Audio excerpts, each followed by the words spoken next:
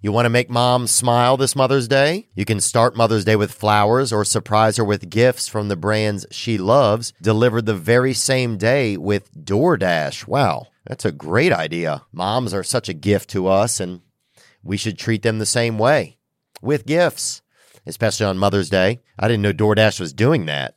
That's exceptional.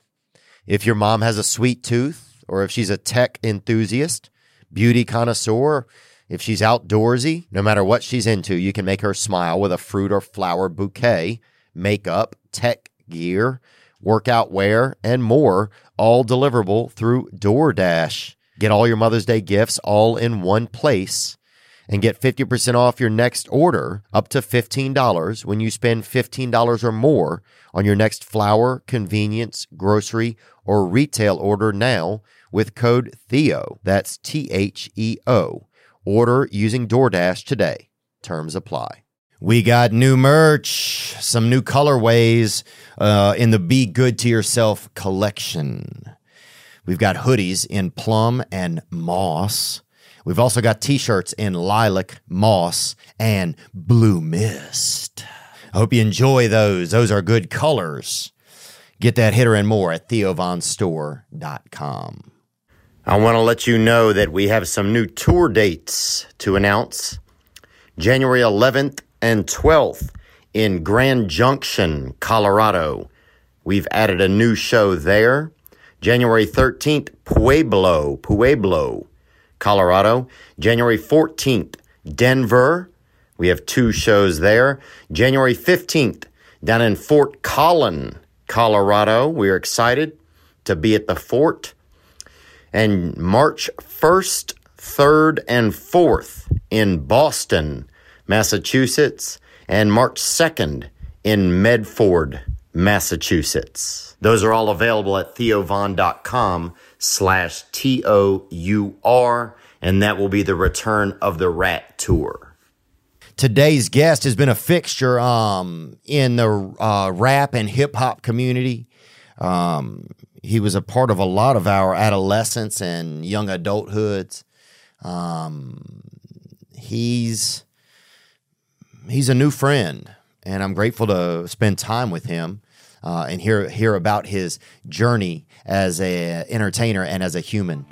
Today's guest is Mr. Bubba Sparxxx. Shine that light on me. I'll sit and tell you my stories. Shine on me, and I will find a song I will sing it.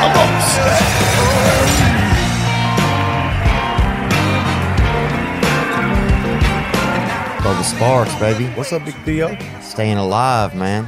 Staying alive, pleasantly present. Yeah, trying to be, dude, that's a big thing, is trying to stay present for me. I get so caught up sometimes in thinking about everything that I need to do or things I haven't done, and I will get... What's that they always say? You probably heard it in some of the same places that we've been. If you got 1 foot in tomorrow and 1 foot in yesterday, you're pissing and shitting all over today. Oh, I never heard that. You heard that one? Yeah. Yeah, man. I got a few sayings for you. Yeah, I bet we probably have a lot of the same. So because you and I kind of connected over like talking about sobriety and stuff. Right. You know? Yeah. Can you move this mic just over? Oh. No, you don't have to move. But you could move, just whatever. As long as it's near your beak, yeah. There we go. And yeah, feel free to move it or whatever. Not sure what to do with my hands. You just do whatever. I'm just There's no real way to, you know what I to was do, just talking man. shit, Okay. man. I was doing Ricky Bobby. Oh. Yeah, so what's that been like in your life, man? Man, it's just been a back and forth journey. You know what I'm saying? I mean, it's just been, I've had some periods of recovery, you know what I'm saying? And I've had some periods of sobriety. You know what I'm saying, that weren't necessarily like filled with great recovery. You know what I'm saying? And there's a difference, as you know. You know what I'm saying? Sometimes I was just kind of white knuckling it, and then sometimes I'm kind of just either on the way to things getting bad or like on the way to things back getting good. You know what I'm saying? At what point is like that turn forward, you know what I'm saying, so to speak, on the racetrack, Yeah. But, I just I went to treatment back in February, and it was good. But I wouldn't claim to be sober right now. Was it a 30? Was it what is it like? I mean, I did 35 days of inpatient. You know what I'm saying? And it was kind of weird because of all the COVID protocols. So like, you know how normally when you go to treatment, you can like get to go to outside meetings and all that stuff. You can find a sponsor that way and all that stuff. We were literally like stuck in this house like for. It was cold months, so it was like it was a good deal to be stuck inside. But man, it got kind of stir crazy in that joint for sure. And was it all men in there? No, there was some women, but they had like a different little house that they actually would sleep in, and they had to go there like after 8 o'clock. They had to go get in their house, but I ain't gonna say I heard tale of some intermingling after hours. You know what I'm saying? But yeah. But yeah, I definitely wasn't on that type of vibe. I have, in other trips to treatment, I've kind of been all about the female patients. You know what I'm saying? They get some real, Especially, man, if I'm coming off of pills, I want to pet something, Man, well, it's just anytime, we feel that hole, that internal hole with external anything. You know what I'm saying? And so it's like, man, if you take away what my primary like tool I was using to try to fill that hole, even though it was just ultimately making the hole bigger. But if you take that whatever thing I was using, I'm gonna have to find something else. It might be cheeseburgers. You know what I'm saying? It might be gambling. It might be women, or it might be men, whatever. Yeah, oh, damn, bro. I know I haven't been there yet, but me either. Dude, you hit me with the wrong 8 ball, I might meet some young fella, bro. I ain't meeting no old dude though. That's fucked up. Man, I don't know. I just never had that inclination. If I was gay, I would just be gay. Yeah. You know what I'm saying? It wouldn't really. I mean, I can't say that growing up it might not have been like kind of a tormenting type thing. Growing up in the rural South, like in the 80s you had to be 90s. real secret gay back then. But to be honest with you, like being a white rapper from LaGrange, Georgia, you know what I'm saying? There was some of the same type of like, I don't want to say oppression, but just ridicule that you faced, I never even thought about that. Yeah. Yeah, I guess people probably really would have like think you trying to blacken up or something like that. Well, it was kind of like not really accepted by either side. You know what I'm saying? Because where I grew up, LaGrange, Georgia, shout out to Trapp County, but it's pretty much 50% black, 50% white. You know what I'm saying? And so yeah, definitely the white side wasn't really too, you know what I'm saying, like open-minded to the prospect of me being a rapper at that time, but.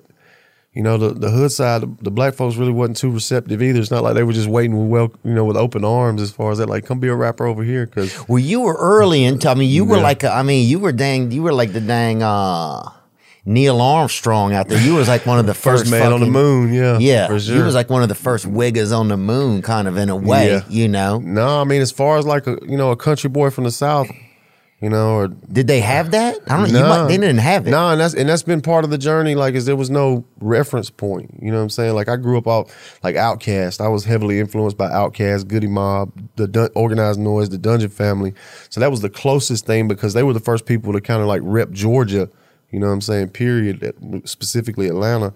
But for me, I was brought up in the country about 60 miles down the road from Atlanta. Oh, damn. And so, yeah, and just being a white boy or whatever, there was definitely nobody for me to look at, even though I did learn from a lot of other white rappers that were successful, starting with the Beastie Boys, going on to like Everlast, House of Pain, even Third Base to some degree.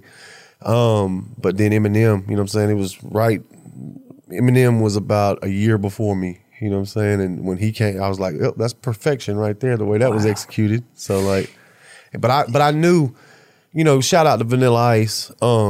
He's actually my dog. Like I've done shows with him and we've had a ball, but yeah, he's a cool cat. I've met him a few times. Yeah, he's a good dude, man. And but at that time there was like, after his Ice Ice Baby reign, kind of like when he sold like 15 million albums, which you can't take. Everybody was listening. Everybody was jamming Ice Ice Baby. I don't care what nobody says now. Oh, even Vietnamese were like, Ice Ice Baby. Man, everybody had it. Hey, projects, albums don't sell 15 million, singles don't sell 30 million or whatever it sold without everybody liking that shit. You know what I mean? Dude, everybody liked that shit. Everybody got the big pants. When you affect people's, when you go through their ears and come out their clothing. I mean, I remember so many white boys. Now, I wasn't quite old enough to attempt a stunt like this, but I remember white boys getting even like the little haircut that he had and shit. Yeah. Like, and it was just like, dang, man, you are so cool. You got a Vanilla Ice haircut. You know what I'm saying? But that wasn't really something I was on. But just to keep going, there was some kind of discrepancies with his story about where he was from and what he was representing as far as being a hood kid or whatever.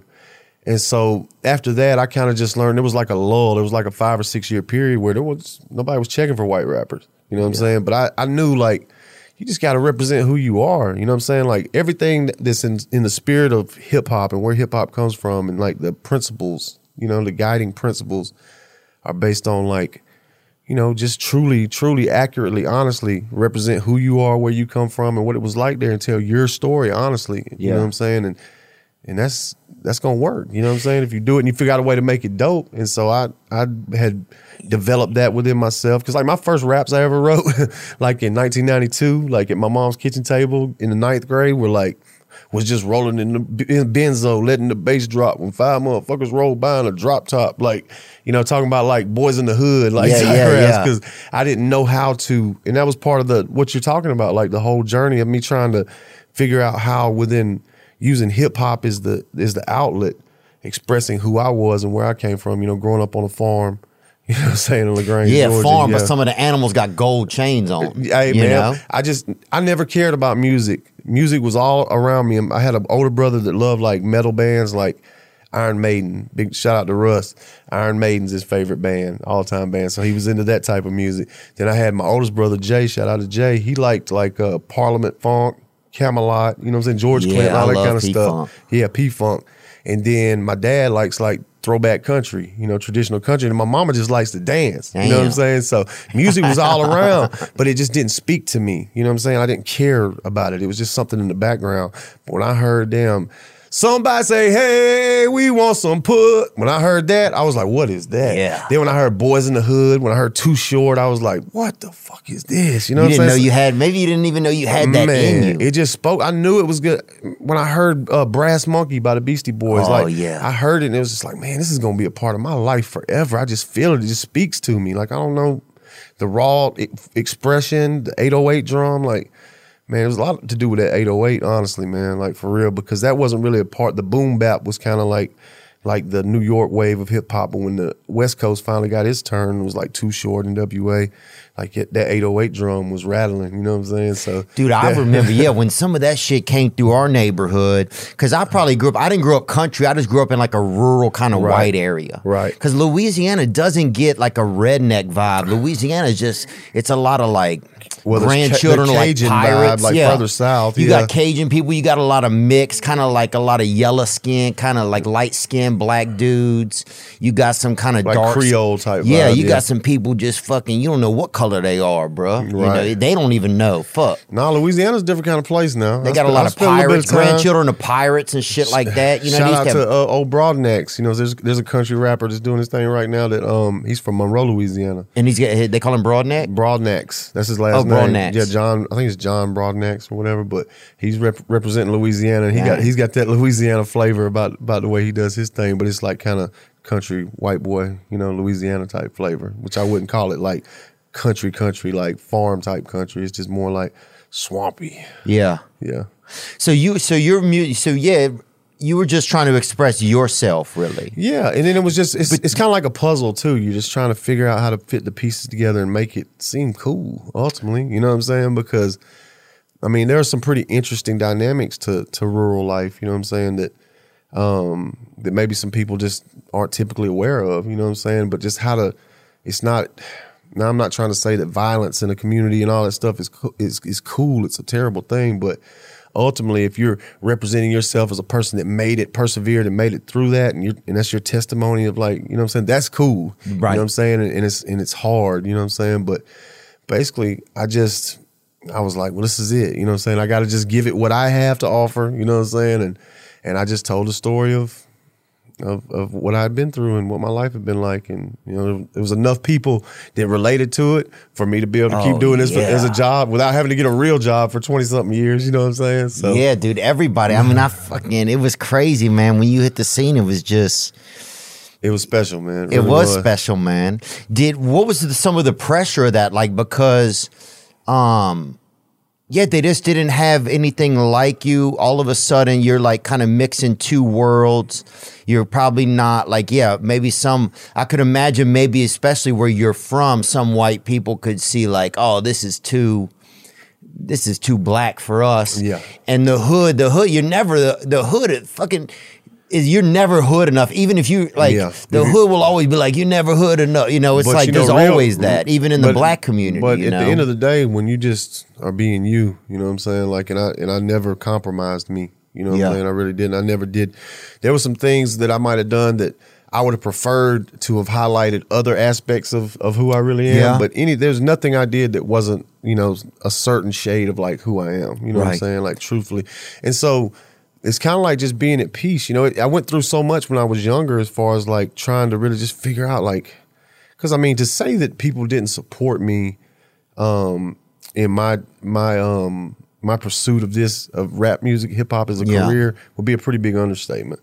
You know, I would say more like people didn't even kind of like stop chuckling behind my back until I had actually like I was on MTV. You know what I'm saying? So I was well accustomed and adjusted to like people not supporting me. You know, to have to be that self-propelling, you know, type deal. You know what Well, I'm that saying? happens, I think, with a lot of like. I remember when I was a comedian, like it was like, or until like somebody sees you Yeah. on something, you are just some dude. You were like some guy that don't want to get a real job.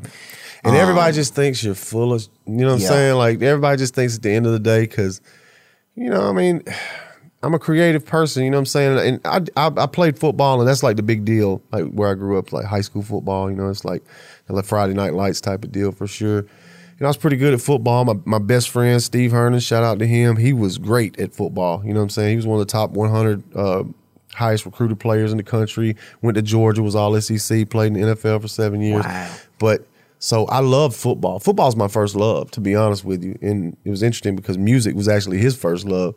And we ended up living vicariously through one another. But when I saw how, I was like, man, he's what the deal is. And I'm just not quite that.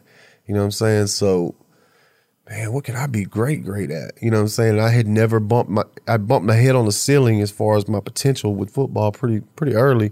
But I was like, man, I just really think I can do the music thing. The first time I ever sat down to write a rap, I was like, man, I just got a knack for this, for just putting words together, making them rhyme, and just being clever, and just, I don't know. I just always, somewhere deep down in my heart, even though I tried to do other things because it wasn't easy. Like I said, there was no acceptance for it. You know, we all crave being accepted, you know what I'm saying, on some level or another by the people around us.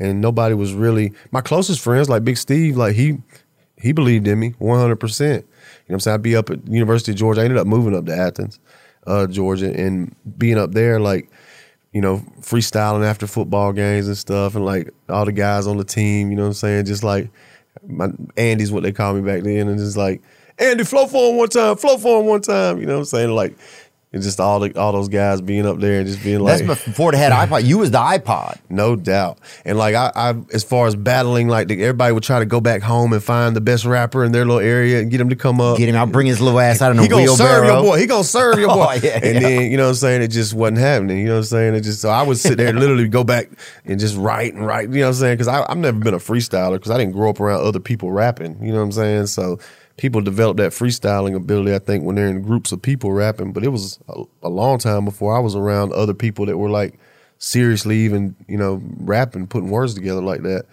So when you how did then you start to take off? How did your career? How did it go from that where you're just kind of rapping and becoming like acclaimed amongst people in Georgia, amongst like after parties and stuff like that before social media? How did you get to that next space? That's a good question because I always tell people now, like, you know, this era the way it is, I wouldn't know where to start telling somebody how to get on. You know what I'm saying? How to make it happen. You know, just when people ask me for advice, I'm like, look, just pray that this is what God wants for you if it's what you really want. You know, and burn bridges. Like, and I don't mean burn bridges in terms of relationships, but in the pursuit of this thing, if you leave yourself out, and I know you know this as far as like the comedy thing too, if you leave yourself out, at some point you're gonna take one of them. You know what I'm saying? Because it's tough. You know what I'm saying? Yeah. You know, and so I burnt some bridges, or as Coach of Georgia Kirby Smart would say, burn the boats. You know what I'm saying? Like there was just nowhere for me to go other than this. You know what I'm saying? If this didn't happen, I shudder to think. what might have been. You know yeah, what well, I'm at a saying? certain number of years in, especially, it's Yeah, like once you man. get up to like 25, 20, people are like, what's going on? You're not in college. You don't have this degree. You don't have a child. You don't have a family. People are like, you better show something. You know, and my best friend was like playing football at Georgia, and you know he was on the way to the NFL, and it was honestly it hurt me so bad because I loved him so much and was so supportive of him, and I now believe that was God preparing me, you know, because like I learned how to not be a hater. You know what I'm saying? And a lot of people probably definitely looked at me as like a hindrance on him even. You know what I'm saying? Like you know, Steve be all right if, you know, if he just get away from old Andy, you know what I'm saying? Like kind of looked at me as like the loser, but Steve, he never bought into that. He never subscribed to that. You know what I'm saying? He was always like, tell people like, you know, he gonna do something big. I don't know when it's gonna be or what exactly it's gonna be. Maybe this music thing, maybe not, but he gonna do something big. You know, he always believed in me, never blinked. And then, had you had that kind of belief before in your life? Had you had someone you feel like believe in you that like that? Like no, other than him, honestly. I mean, it's not that my parents and his parents, it was love, you know what I'm saying? But it was like, it was just so far beyond their realm of comprehension, you know, that it might even be remotely feasible for something like that to happen, especially being a white boy and coming from down there. But I just always looked at it like this. I always had like this innate feeling like, hey, I'm gonna do something special. I'm special. I'm different. You know, I'm not in a bad way because I've never not been humble, but just like, you know, just really feeling like there's just something out there waiting for me that I just gotta find it and pluck it out of the sky or whatever. And so I just basically like, I didn't ever think. Sometimes I felt like, you know, it was gonna be something like. Because my fallback plan was being a high school history teacher and a high school football coach. Oh, damn. I'd love to see you fucking remix. I love football, man. I love remix football. the Civil War, dog? Yeah. I love to see that, no bro. Doubt. Fucking Gettysburg, I got a crazy dog. theory on that, too. I'm like, you know, when you have like the feeling, this is a tangential. Yeah, but no worries. I Go. think There's people listening just because people right now are stacking shelves. They're driving Amazon. Yeah, they're man. fucking beating their spouse. They don't know what everybody y'all rock steady out there. Yeah. But as far as like, man, I feel like in the future, like I think, you know how we get that feeling like everybody says like you just know something's in the room with you, or you like hear something crazy or whatever. I've kind of developed a theory on this, and maybe I'd like to hear your thoughts on it. So I think that in the future, you know, like how in history class now, you know, like we go through books and look at pictures and listen to speeches or whatever of these that mark these certain, you know, historical events or whatever. I think in the future, the reason that we hear these weird things and like it's like these, I don't know what you would call it, not ghosts, but like some of them probably are mistaken for ghosts. I think in the future, time travel is actually possible and people come back and like can actually be present, but it's like in a different dimension. So they can like see it, but they're not really present. They're like in danger and actually be on the battlefield at Gettysburg and stuff like that. Oh, wow. Yeah, that's just something that. So you're saying like in the future you could have like Gettysburg. Yeah, basically a whole class, a whole field they're trip just could sitting go. there looking at the battle actually taking place. Damn. But see, they're not the whole back. Right, they don't know that they're there. And the whole the people that are fighting the battle don't. But like the whole Back to the Future thing and like about like, you know, messing it up and all that stuff. That's not a threat because you're like in a different dimension. Right. You know what I'm saying? So you can observe it, but you're not actually present. But man, I really think that's like you threw some like secret drywall or something. Like they don't know you're there, but you're there. It's just you're in some kind of different, you know, like dude, thing. I used to think, look, I love this shit. I used to think that so people had CDs and 8-track, you know, this and that. People had I always thought that they were gonna come out with a dashboard that was like some sort of a screen, right, in a vehicle, and you would just press in whatever you wanted to listen to, and then like Bubba Sparks would come and perform on your dashboard like a hologram. Yeah, I always thought that would be the next thing. Like if you wanted to watch AC/DC, you would just type it in, and then damn, they would come out there and actually you're just driving and they're right there. You know, that's like the next step in the evolution of just music videos and like streaming period though. You know what I'm saying? It's probably because they have those holograms like of Tupac. I remember there was like that thing. So I mean, technology, if you went back 100 years from this, like, so if you went back to Oh, 1922. you blow somebody's mind. I mean, bro. but like, so much more than you would if you went from 1922 to 1822. right, they wouldn't be that shocked. Right, exactly. Like, the world didn't change that much. They'd be like, that's a wheel, bitch. But that's just the evidence of the fact that technology is evolving at a much more rapid rate. So imagine 100 years from now. We can't comprehend it. We literally cannot comprehend it. And so, Dude, you know what? Somebody was telling me about comp. I was talking with someone about this, and they had. What were you talking about?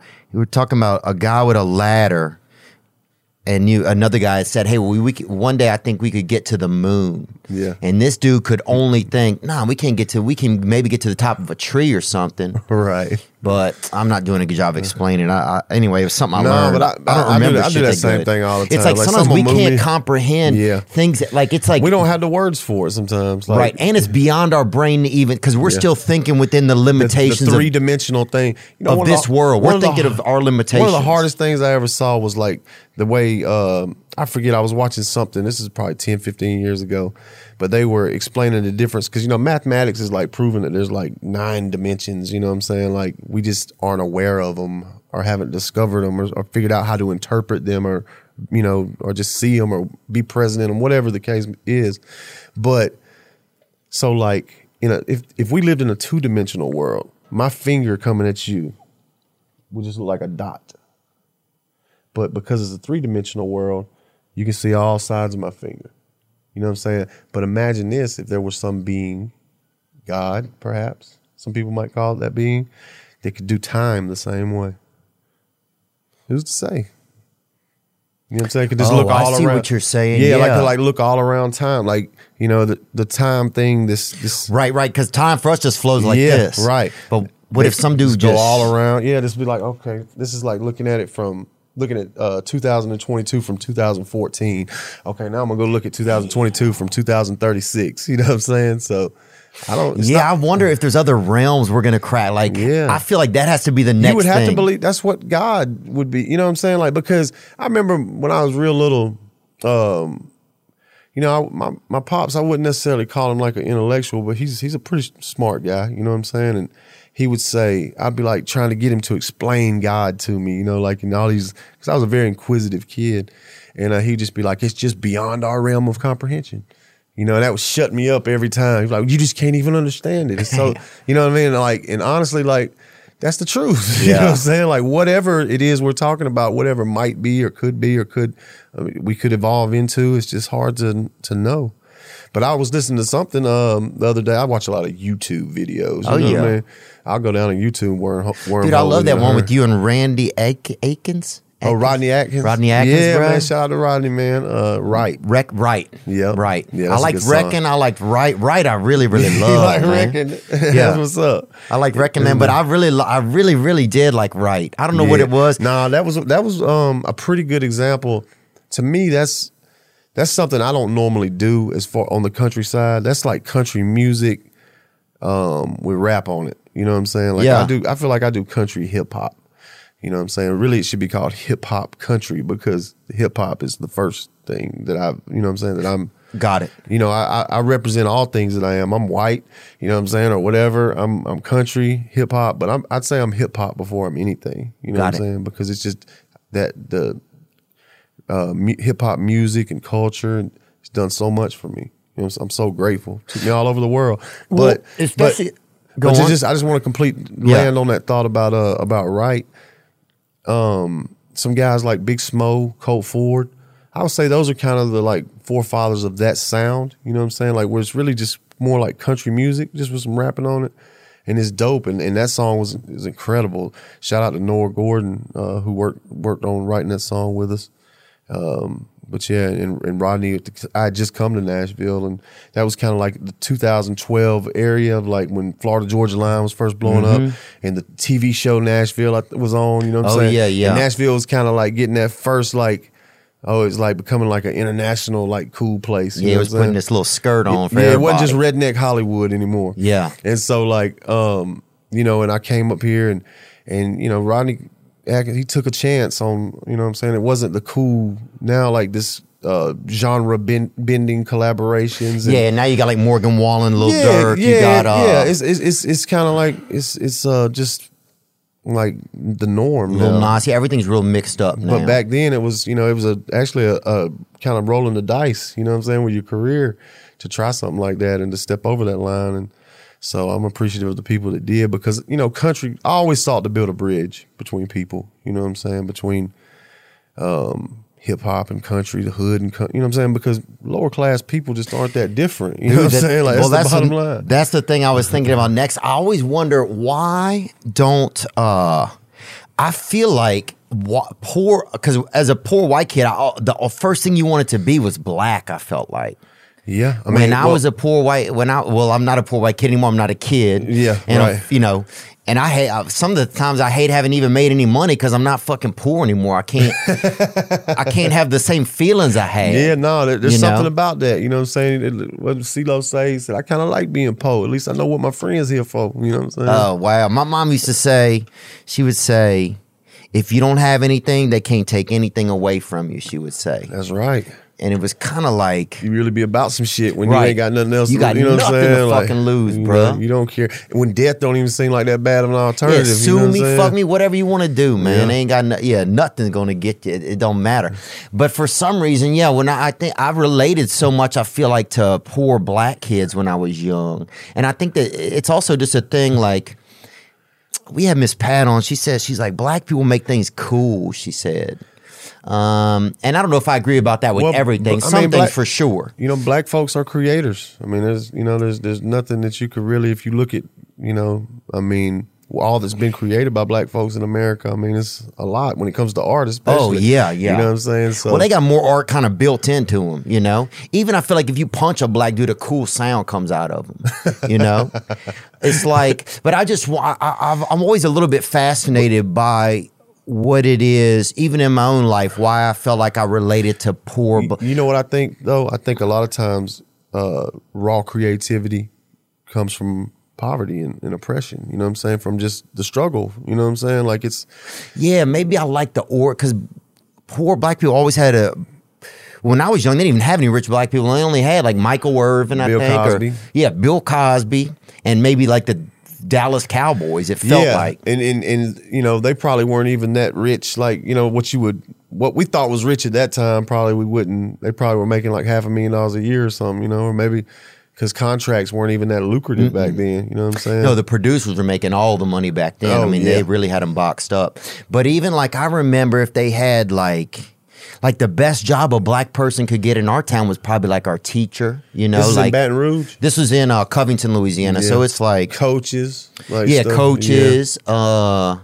Now you see a lot more. Like I went to the first black doctor. Like about maybe 7 months ago. I go into the doctor and it was a black doctor. I'd never been. Are you serious? Yeah, and I didn't mean anything by it. I know there's black doctors, but I just had never been to one. And I'm like, is this gonna? I was like, and then I'm thinking, black people, their whole life been going to white doctors. What do they think about that? Well, just growing up in like. Because this is the South is different than the rest of the country. Like there's black folks in pretty much every major city. Yeah. The difference in the South and the rest of the country is you go an hour outside into the country in the South, and there's still a bunch of black folks. You go an hour outside of like Chicago, Minneapolis, you know what I'm saying, or Milwaukee, and there's really not any black folks. You know what I'm saying? That's a good point, so to speak.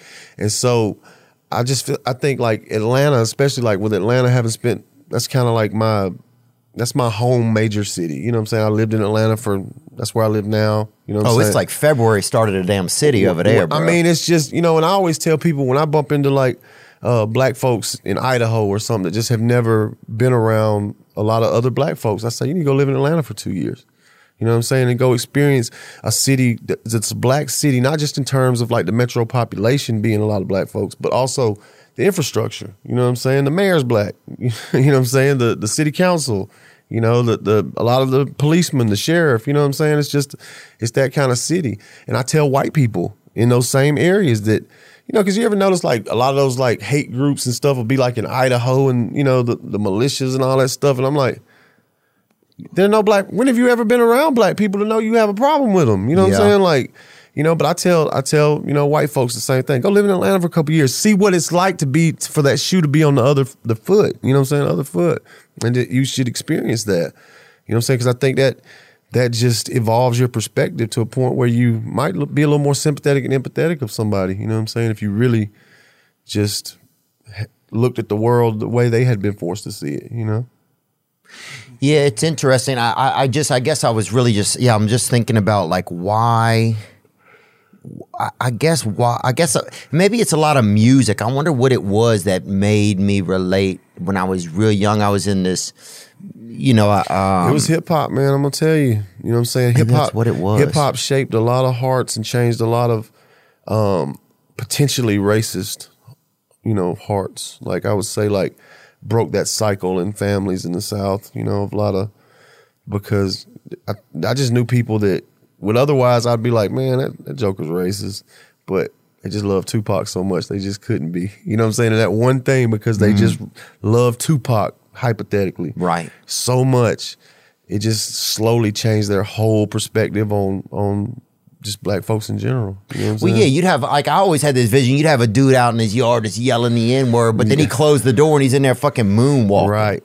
You know, that's the MTV generation. You know what I'm saying? Like maybe that is, bro. Because you think about it, like people that grew up that's why these songwriters here in Nashville, when they write, like every genre is present. You know what I'm saying? They're bringing that tool bag of every genre because the MTV generation and especially now the way streaming is. You know what I'm saying? Because back in when you had to like seek out your music, you know what I'm saying? You had to go to the record store and seek out your whatever kind of music your taste, preferred. It was a little different, you know what I'm saying? But then when MTV started playing everything, they'd have those blocks. I don't know if you remember that. They'd have like the blocks where they have a hip hop block, a rock block, a R&B block. Yeah. You know what I'm saying? And like, so if you're just sitting there watching MTV, which during the summertime, that's just what we did as kids, you were going to see that NWA video. You were going to see that, Will Smith summertime video. And then you were going to see Nirvana. You know what I'm saying? And then you might even see some Tim McGraw and some, whatever. Like, so that generation and moving forward, everything was just that accessible. You know what I'm saying? So everybody has been touched by every genre of music in some kind of way. Yeah. Yeah. And now you start to see, and this is interesting too, you see a lot of black country guys on TikTok. I see a lot of it. It's kind of there's a lot. It's getting kind of wild, dude. Like I'll meet everything is just a lot more mixed. I've always had this theory that it's gonna in 3 generations everybody's gonna be beige. Yeah, well, I say that same thing, man. I said we all started the same color. I believe. I mean, look, I wasn't there. I can't personally. Well, what color is a zygote or whatever, like a baby? Well, I just think that in that part of the world, that particular part of the world where the world was allegedly based on what we've been told, born, people look a certain way. And then I think as we migrated to different areas, you know what I'm saying? Like our ancestors migrated to this cold place up here and then had to be in caves for 6 months out of the year. And you know what I'm saying? So over thousands of years of that reduced exposure to the sun, skin just got paler. So we'd split up. But then now in the last, 100, 200 years, everybody's come back together. So yeah, it's just a matter of time for we go back to that same color. Which is you ain't even be able to find anybody to hate, man. At that point, yeah, you're gonna need a chart if you want to be racist, dude. That's why, because some places you can't even be racist. People still gonna hate themselves, though, Theo, because ultimately that's what it boils down to. You know, what I'm saying? That's a great point, bro. There ain't nobody. The easiest person for me to hate is my fucking self. And honestly, I can't hate anybody else unless I hate myself. Yeah, and I can't love anybody else unless I love myself. So, man. That's just the way it is. So when get me to the point where your music really takes off. Okay, so basically I moved up to Athens where Big Steve was at and met Bobby Stamps, who was my manager for 20 years, and he introduced me to a guy. He introduced me to Colt Ford and to a guy named Shannon Houchins, who owns a label, and him and Colt have a label here in town called Average Joe's Entertainment in Nashville. And but I started it was a roundabout way, but I started just really finding myself in the studio, because I was, what I'm saying? The first time I ever went to a studio, I was working as an electrician's apprentice, running conduit, bending pipe, and I saved up like $350 over one summer, and the only other guy that I could find that was a rap. You know what I'm saying? That even any inkling of like wanting to be a rapper. Oh, Rodney was his name. He was a different kind of guy. You know what I'm saying? But And what you mean, autism or something? nah, he was just a different type of cat. I don't really know how to put it. You know, he didn't come from like everybody played sports. You know what I'm saying? That was like your biggest badge of honor you could have, and he wasn't that kind of guy. He was really like kind of like an Eminem type. Like when you hear Eminem talk about like the way he grew up, you know what I'm saying? Like kind of like that kind of deal, you know, like in the trailer, like the little small mobile home, you know what I'm saying? And They'd never seen it before like him, huh? yeah, well, I mean, I wouldn't say that it was even that rare, but it just wasn't. Most people, he was just kind of like the kind of person that was just Was he invisible to redheaded? most people. He was redheaded. Yes, he was. Dude, and he liked black culture? Yes. Bruh, tell me this, bruh. Tell me. You just blew my Why- mind with that. The guy that was always wearing a North Carolina jersey and hanging out with black people was always a redheaded dude, bruh. Don't even tell me it wasn't, bruh. Man. I don't know That's how wild. it worked out, bruh. I don't know how the sun hit him or whatever, but But I think our generation, at least where I was growing up, like we kind of were the first generation to like we all kicked it, you know what I'm saying? Because football was the most important thing, and Yeah, that'll everybody keep people you know, together. and like if you played football, like the only color that matters is navy, you know what I'm saying? Yeah, Like, yeah. And so, you know, but as far as the story of finishing, we saved up, and we went to the studio. We get to the studio. Up in Atlanta, it was called 8 Ball Recording Studios. I'll never forget. So I had my $300. He had his $300. We got like a 12-hour block. oh, damn, boy. Now, we- does that mean producers are in there with you? No. Listen, so then we get in there, and he's like, "All right, where's y'all's beats?" And we're like, "Huh?" Oh. It hadn't even occurred to us that we were going to need beats, and so basically, so we saved up all this money over a period of months too. Oh, I'm like, sure that's a lot of money at that point. and he's kind of representing to me like I know what to do. I know what to do. And then, but we get there and we ain't got no beats and we don't know how to make no beats. But the guy was actually cool enough to sit there and kind of like allow us to like, he basically made some garbage beat, but you know, like held our hands there when we felt like we were doing it or something. And we recorded 2 songs. One was called Nothing But Game, Theo. Oh, dang. It ain't nothing but game coming out my mouth, player. There was like the rap was like, right quick, I'm bringing tight shit for these jealous marks. The jock belling through the parking lot when my partner sparked the chop. Now I'm feeling kind of strange, like my state of mind done changed. Off that hurricane and dank, I'm starting to think that I'm deranged. Dang, bro. Type shit, you know what I mean? Yeah, that had to make you feel good, though, huh? Oh man, it was it was terrible, man. Like it really was. But I was so proud. I mean, I had something recorded on a cassette tape, and we could ride around and listen to it. I can feel it right Man, now. I'm You telling walk you, out bro. there, you're like, we fucking got something. But the people, when I got to Athens, that trick. Oh man, it was just that it wasn't that good. Nowhere near that good. It was that won an Oscar. But basically, like I just felt like, man, this is it. Like I felt like I had already made it, basically. You know what I'm saying? Even though I'm still working 3 jobs, selling mid-grade weed, but I'm like, dang, man, like this is it. You know what I'm saying? Like girls come around, yeah, I'm a rapper. What do you mean? Yeah. Oh, I play you my song. You know what I'm saying? You got a business card now. Oh man, don't let me like steal like a laminate from like a tour or something like So Def, because Fat Shan, the producer that I ended up working with in Athens, and all those guys, Bobby and Colt, were close to Jermaine Dupri. They worked with Jermaine Dupri, and they had like all these stuffed jackets and stuff that said So Def on it. So anytime I could, like I would try to get that jacket for a night and go just post up and be around. Oh, this whole thing? What do you mean? And so just flexing, you know what I mean? It's Yeah. like feeling like I kind of like manifested certain things by, like I would tell girls, you know, the Dungeon family is a very important, what's the word? I mean, a musical family in Atlanta that consists of Outkast, Goody Mob. Like a dynasty or something? I mean, they're the forefathers, they're the pillars of, in my view, of hip hop in Atlanta. As far as representing Atlanta for real, in an accurate way.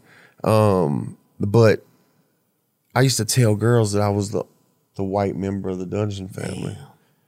Like 5 years before. Like the accountant or whatever. No, I was the white rapper. Okay. Yeah, like and like it was said, and I think it probably was said by Rico from Organized Noise, who was kind of the dungeon was his mother's basement. You know what I'm saying? Okay, his got mother's house. So he was kind of the patriarch. Is that a good way to put it? Yeah, the Airbnb owner. Yeah, for sure.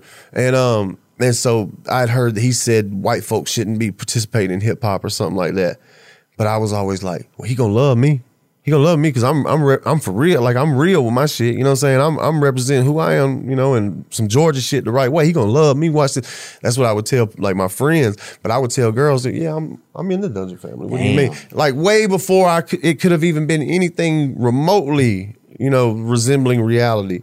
And I'd be damned if I ain't become a white boy in the Dungeon family. Manifested it almost. Yeah, you know what I'm saying? So I guess that's what I get from fake it till you make it. You know what I mean? And you know, me and Rico, that's my brother. You know what I'm saying? The guy that allegedly has said that. I mean, he's as close to me as anybody I've met in the music business, period. So, man, it's just crazy how life can unfold. You know, but I had so much faith back then, man. Really? So you had faith in God, you mean? I mean in God, but in God's plan for me. Just in that God had a plan for me. You know what I'm saying? To do something that was going to impact the world, and that, you know, that I just always felt like I had a spirit, man, that you know, I want to be an extension of whatever that ultimate love-based energy or spirit that God is. Yeah. You know what I'm saying? I always just felt like an extension of that because, you know, I like to be a purveyor of love and light, so to speak, you know? So, and I just felt like there was some plan where I was going to, like, just have an impact on the world in some kind of way, you know, based on that. And, you know, in some ways it's worked out exactly how I could have drawn it up. And in some ways not, you know what I'm saying? But it's been a hell of a journey, you know what I'm saying? And I still do not for 1 second question God's, you know, like, involvement in the whole thing. You know what I'm saying? That's just me. You know what I'm saying? People are welcome to believe anything they want.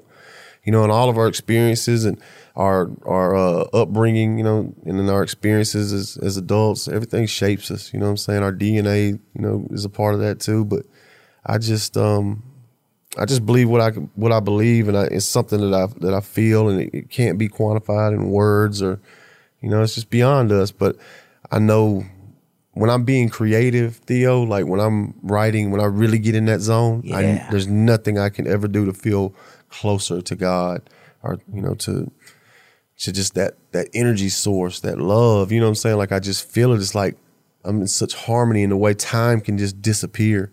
It's like I'm doing what I was put here to do. You know what I'm saying? And whoever created me is pleased at this time. You know what I'm saying? And then it's like I feel some like internal turmoil at times too, and it's like I'm not doing what I was put here to do, and that spirit's not pleased. You know what I'm saying? I can feel that too. Not abandoned though, you know, just right. Do you where were we at with it? Man, I got a terrible like this is like the third podcast I've done, and landing things. You know what I'm saying? It's like I love talking about every aspect of my story, but I'm definitely trying to work on landing shit. I think you've done a nice job. There's a couple times we were like, well, let's finish this point before we go on to something else. Yeah. Because I sometimes kind of I don't forget what's going on, but it's hard for me to like remember and be thinking at the same time. No shit. Well put. So, but to go back to at the studio, you know what I'm saying? So we get that song done. Right, you and my fucking boy are in there. Yeah, yeah. And he was, because look, dude, I'm telling you this, the first time they had a white dude that wanted to be black in our area, bro. They never seen it before. They put him in special ed, bro. Wow. You hear that, man? That's crazy. They put him in special fucking ed, bro. Shout out Brian Purvis, dog. Praise God, BP, bro. BP, boy. Oh, he just got locked up for something. Bring him up. Bless that boy. Free that man. Free BP. I don't know, bro. Y'all don't know what he did. Yeah, I don't know what he did. I don't know what he did. That's true. I had social studies with him, and But he done been on a hell of a journey, though. Oh, this dude, he been through it all. He took those bullets. You know what I'm saying? Yeah, he really, something happened to him. Yeah. PU. Yeah, there you go. Bring him up. Gang, that be right there. Man. What BP do? What he do? Attempted murder. That's hypothetical. Yeah. Attempted. You know, Oh, we ain't paying the $4 to find out. That's it, B. happy Hanukkah. Yeah, that's all we got for you, bro. But Stay hey, man. well, baby. Yeah, man. But hey, they put him in there, dog. can't be good at it. They put him in there, man. Damn. Yeah. But So- you knew him pretty well. Y'all was y'all cool, or was it? We were cool for a while. He was hard to really get close to, man. He just He was had out that there rattle moving, in wasn't him. He had that fucking rattle in him, bro. You could tell he never slept. Damn. He probably just he didn't no slept. drugs. Just, No drug. Oh, bro, he had drugs built that's- into his fucking in I his think neck. we know that now as mental illness. You know what I'm saying? Like, Oh yeah, but back then it was just damn. yeah. all right. Just this boy, just he's Yeah. lit. He was But- early. He looked like he fucking was early and late at the same time, bro. Damn. He would just, his eyes never shut. He looked like he didn't sleep, man. He Who maybe knows slept what he twice. went through, man? Who knows what Oh, his home yeah. life was like that made it Oh, where he it was- just, I'm sure it where he wasn't stayed good, that man. wired. You know what I'm saying? Like this wasn't is good. something I think about now, and I'm sure you got some insight and a perspective on this too. What if we went back through history, Theo, and looked at every violent crime, every murder, even rape that's ever been committed in the history of planet Earth, going back? I wonder what percentage of those violent crimes were committed by people that had a thorough psychiatric evaluation, or it was mental illness. You know what I'm saying? It was something that, at the time, just obviously there was nothing. When did mental health even become a thing? Like last 50 years? Yeah. Like, and it's even been like a slow and, jagged like ascent to where we are now, but I thought about yeah. that. Like if we, there's just something to be said for that though, that like hurt people. You know, 100%, you man. know? Well, they just had a guy on Joe Rogan, this guy, Gabor Mate. And he is like, I want to say he's a psychiatrist, but he's like a really good thinker. Some people are real good at thinking. And he talks a lot about trauma, and trauma is kind of a buzzword that people use a lot now. But one thing that he was Like saying, resonates. yeah, yeah, That really resonates. yeah, with me. yeah, that really That's a resonates, buzzword, bro. Yeah, that fucking resonates, bro. Raising nets, bro. Yeah. So close. Raising eights. But he was saying how like pain and stuff can be transferred through DNA. Maybe some of that's believable or not, but it can definitely be transferred through the way that you treat people and the new things that have, like the way that you. It's so crazy how many times something happens to somebody when they're a child, and then they do the exact same thing. They do the exact same thing, and it's interesting, man. It It is, and is. it's just a lot of like. We're just now getting to the point too where we have so much reflection of ourselves because of. That's a good and bad thing. Right, it's a good and bad thing. But it's like we have such a recording of how people operate and behave now that you're able to see a lot of like, okay, and compare it, Right. and just document it. So I think it's like we're getting to a point where it's like we're really documenting how much pain has been like just in the damn gene pool of humanity. And It's crazy, man. And it makes you wonder kind of what the future will be like. Will we be able to solve that kind of thing, or we will just be able to continue to just Because I don't think we are more aware of just mental illnesses, but I don't necessarily think that we've really figured out the best ways to treat them. yeah. You know what I'm saying? To give somebody, because it's like, I've been on meds before, at different times, and it's like, okay, I don't feel that way anymore, but now I feel this way, which is equally terrible, or it affects, some other aspect of my being that just makes it either worse for me ultimately, or at best, like just a trade-off, you know what I'm saying? So, I just, when treating everything with man-made medicine, what I'm Right, it saying? might not be the way. Yeah, it might not be, And what we I'm might saying? look in 30 years, we might look back and be like, okay, we took a real bad turn as a society with trying like that. back in the late 1800s when they were like drilling, Dang, screws in bro. people's, at your temples, and they would like just kill that frontal lobe. That's how they would make people like chill out. Yeah, like, think was, about that's that was crazy. 125 years ago. And then you had to pay for that dude to come over. Yeah, your family's there. Like, how did that work? Literally, you're just like, Yeah, dude. Damn, you just Man, that's fucking crazy. Damn, you got birds landing on a little nail on your head. Man, it's insane, dude. Your cousin come and hang his hat on that, on that I little mean, you fucking just literally, spike. you're just like, for like 60 years, like, it's crazy, man. Like, who came up with that? Like, they should have done. I hope that was what that person at some point in their life. I hope whoever thought of that first and started doing that, I hope they had to experience it. Man, that's crazy. And they were also saying on that episode just about how people take care of their children and stuff like that. Like it, just that there's not enough connection between families and stuff these days. People used to be in tribes. A lot of that has been talked about in the past 10 years about how people used to be in tribes and we were Right. closer. So not only did your mother see you, but your aunt saw you. Your grandmother was right there. There was constant like attention and evaluation of what was Right. going on with you, and that they think people developed healthier then. I don't know if that's true, but it's just like it was a theory that man was talking about. You know, I think that the gap between human beings, period, is just getting wider and wider. That is weird. You know what I mean? And we were talking about it last night, like social media. You know, it's designed to bring us all closer together, but ultimately it creates such polarized, you know, like views of things. You know what I'm saying? Like social media is probably as much to blame as anything for the way our country has. It's always been these two drastically different choices that we had when it came to political stuff. You know what I'm saying? And I just want to say for the record, fuck both of them. Yeah. But but it's like, because that just doesn't make good sense to me. Like our two choices are these two radically different like viewpoints, and it's just crazy.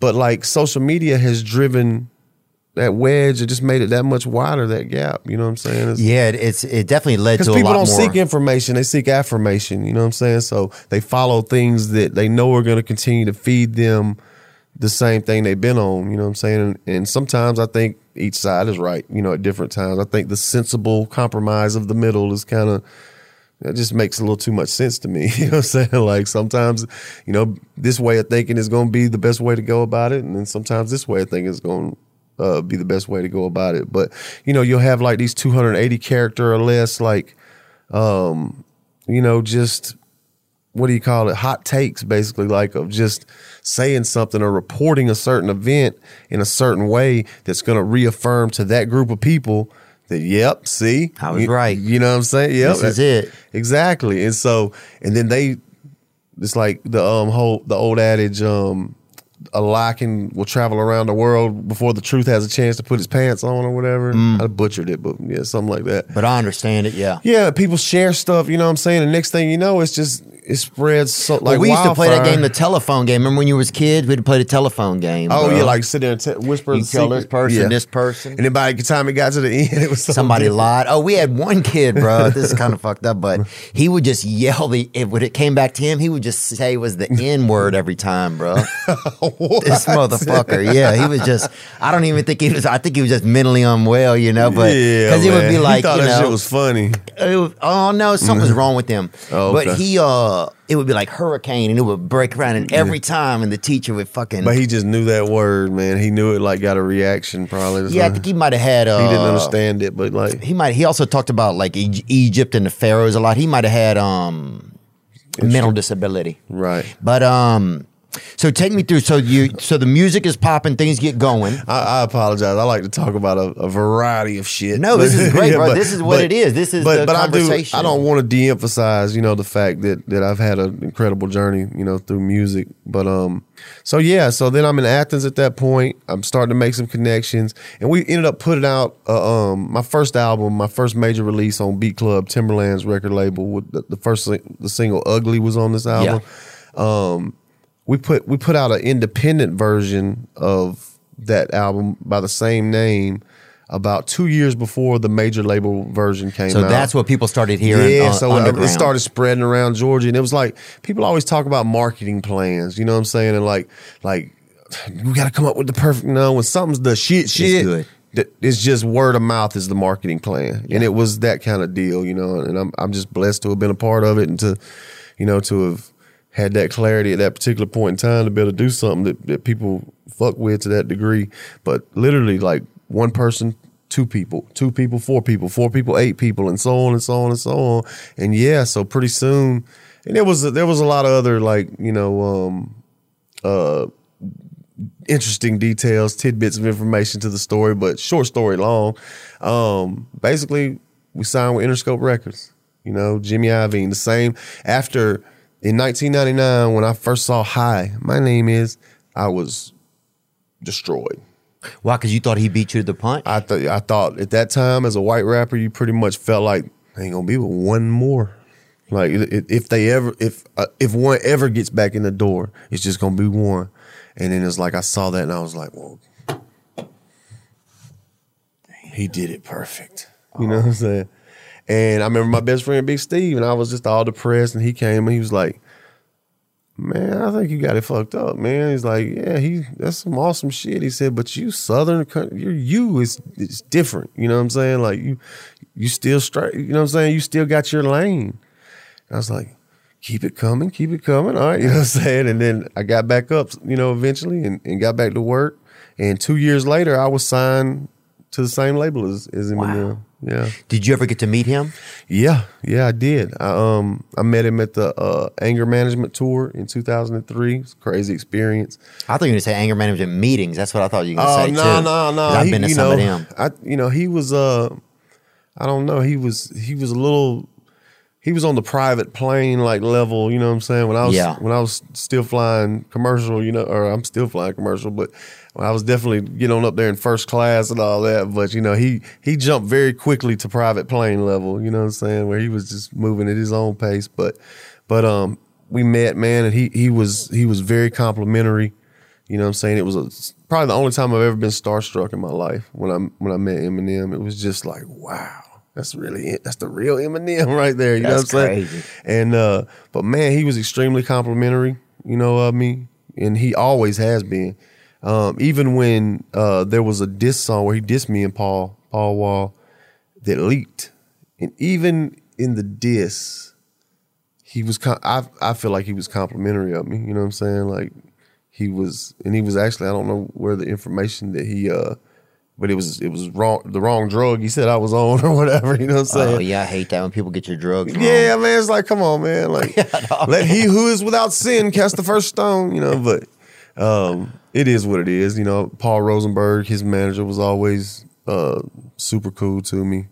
And the whole Shady Records staff. I never have had a chance to get close to Eminem like that, as far as building like a super, you know, close personal relationship. But man, he would ask people about me, you know what I'm saying? Anytime he would see somebody that, like, he knew fucked with me, he would be like, how's Bubba doing? You know what I'm saying? Like, right. A couple times. So, you know, I got nothing but respect for him, man. Love and respect. But to go on back, so I was signed to Interscope Records for about 9 months. And after having so much success, Jimmy Iovine, shout out to Jimmy Iovine, just an absolute iconic figure in music and entertainment, period. And that man believed in me a great deal. I still don't even necessarily understand what it was about me that made him believe in me so much.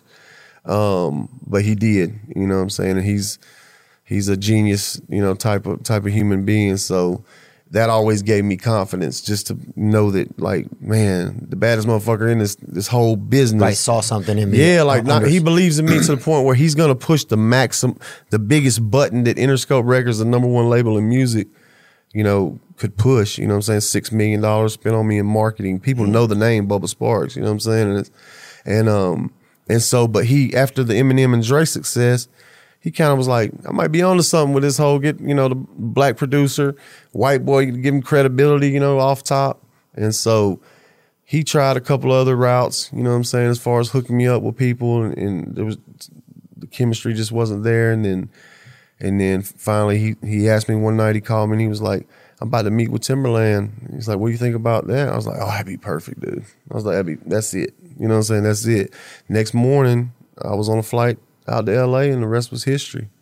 And I was the first artist released that Timberland, as far as it being his record label and him releasing the artist. I was Yeah, the first. you was the first Yeah, one. I was the first artist he ever the released. first one. Yeah. Overall, right? Yes, sir. And so, what was your personal life like at that point? Because life gets crazy, bro. When you Man, start I was getting just- where I was a young country motherfucker with millions of dollars and pretty much whatever you could in a spawning drug addict, and you know what I'm saying, and just a kid, man, that just, you know, I just loved life at that time, though. You know what I'm saying? We were just. were you happy? I mean, were you stoked? Were you just living it At up? that time, man, on that first album, you damn right I was. Yeah. You know, I was really happy, man. I was going to London and just. Damn, Man, bruh. everything was so like, you know, performing on Saturday Night Live, man. You know what I'm saying? Derek Jeter's the host. You know what I'm saying? Me and Shakira are the musical guests. Okay. You know, and I'm in the green room before I perform on Saturday Night Live, and they knock on the doors about 15 minutes before I go on. They're like, Mr. Sparks, there are two guests here that would just like to say hello. If they're interrupting you or disturbing you, it's fine. They can come back later. But if they could just say hello, it's Chris Rock and Jamie Foxx. Nah. You know what I'm saying? So I'm just kicking it like, you know, and I'm just like, country ass boy. You know what I'm saying? Like, I'm just like, what's up, man? You know what I'm saying? I don't know no other way to be. You know what I'm saying? It's Right. like, and like I said, I didn't have a reference point of another example of somebody like me, you know, to show me how to act a different way other than just being me. Like, and it's like sometimes it's just because for lack of a understanding of any other way I could possibly act or be, I would just, fuck it, I'm just gonna be me again. I'm gonna keep being me and keep being me. Yeah, and and people sometimes love it served that. me well, sometimes it was fucked up, but Well, there's a lot of parts inside of you, obviously. No you know? doubt. No doubt. So that's really the highs, man. Man, that was Did y'all great. perform on VMAs and stuff like that? I never performed on the VMAs. I went to several VMAs. Like, Did you go to the one with NSYNC at it when Eminem came I tell out you- with I all the tell you- different no, little? that was that. I came into the game the year after that one. Dang. I tell you, when I came into the game, I was sitting right here at my first VMAs when Alicia Keys was at the VMAs playing "Falling" beautiful. on the piano, and I remember just being like, I can't help falling. Is that one? Yeah. Oh, with you. Oh man, Dude, And I I- was just like, I'm here. I'm in this bitch. Yeah. You know what I'm saying? Dude, I remember it was right after Chris Farley had died. I sat behind his brothers and I sat by Man, God bless the Tim. dead, man. Chris Farley, that was my guy. I sat by Shawshank Redemption, the guy, the prisoner. And Which prison? Like Tim Robbins? Tim Robbins, yep. What was his name in the movie? Christopher. No, that's Christopher Robbins I'm thinking of. What I was- don't know, bro. Anyway, Who was it? that's a great movie, though. That was Anyway. crazy. And I fell asleep when NSYNC was performing, bro. I fucking fell asleep in my seat, bro. But Nelly came by and he fucking dapped me up when he came by. That was pretty cool. You fell asleep. So that was a highlight. Then That's this is true. the craziest, bro. That's hard. Afterwards, I got invited to a threesome with these ladies, and one of them gave me some cocaine, and I got all fucking scared because I never done. Is that any the story cocaine. you told on it was Joe Rogan or something? I watched where you were talking about like the time you were like in New York. Now you were supposed to do something the next morning. Oh, that was with Daryl Strawberry. Yes, you were Oh. interviewing Daryl Strawberry. Man, that was a tough That night, sucks, man. man. Well, just the I know that feeling, the fun part is fun, but the unfun part ain't fun. that inside man. out feeling, and just knowing that you're functioning at about 36%. Oh, I'd get so much anxiety. But I was at this threesome, but I wanted to remember it. So they had a bag of little sex toys in there. So I copped one of them on the way out, right? I snuck one and I put it in like my belt, kind of, you know. So then I was in New York City. I went to like a little bodega to get some snack or something, a little coconut water. They had just come out Right. with coconut water and I tried it. And a little, I think I got a little thing of donuts or something.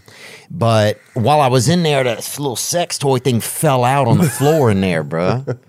And dude, it was like a migrant There's no family, getting you the know. shit back up in the bull now. Oh, bro, it was a Vietnamese family owned it or something, you know.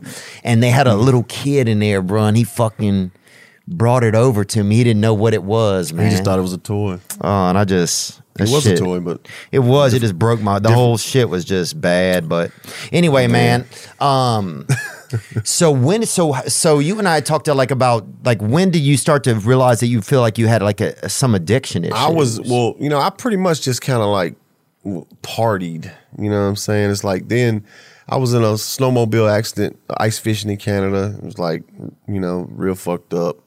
And Damn. got prescribed like, I had dabbled with like, popping a Loratab or something, not to mention specific drugs, but you know what I'm saying? No, it's fine, man. I Okay, took some cool. somas one time, and I drove into a driveway, and there wasn't a driveway. Hey, them Somas ain't no joke, boy. Flexeril and Soma. Dude, and my buddy, this gay fella, R.I.P., Billy Conforto, he was like one of the first gay prize fighters in America. What is this?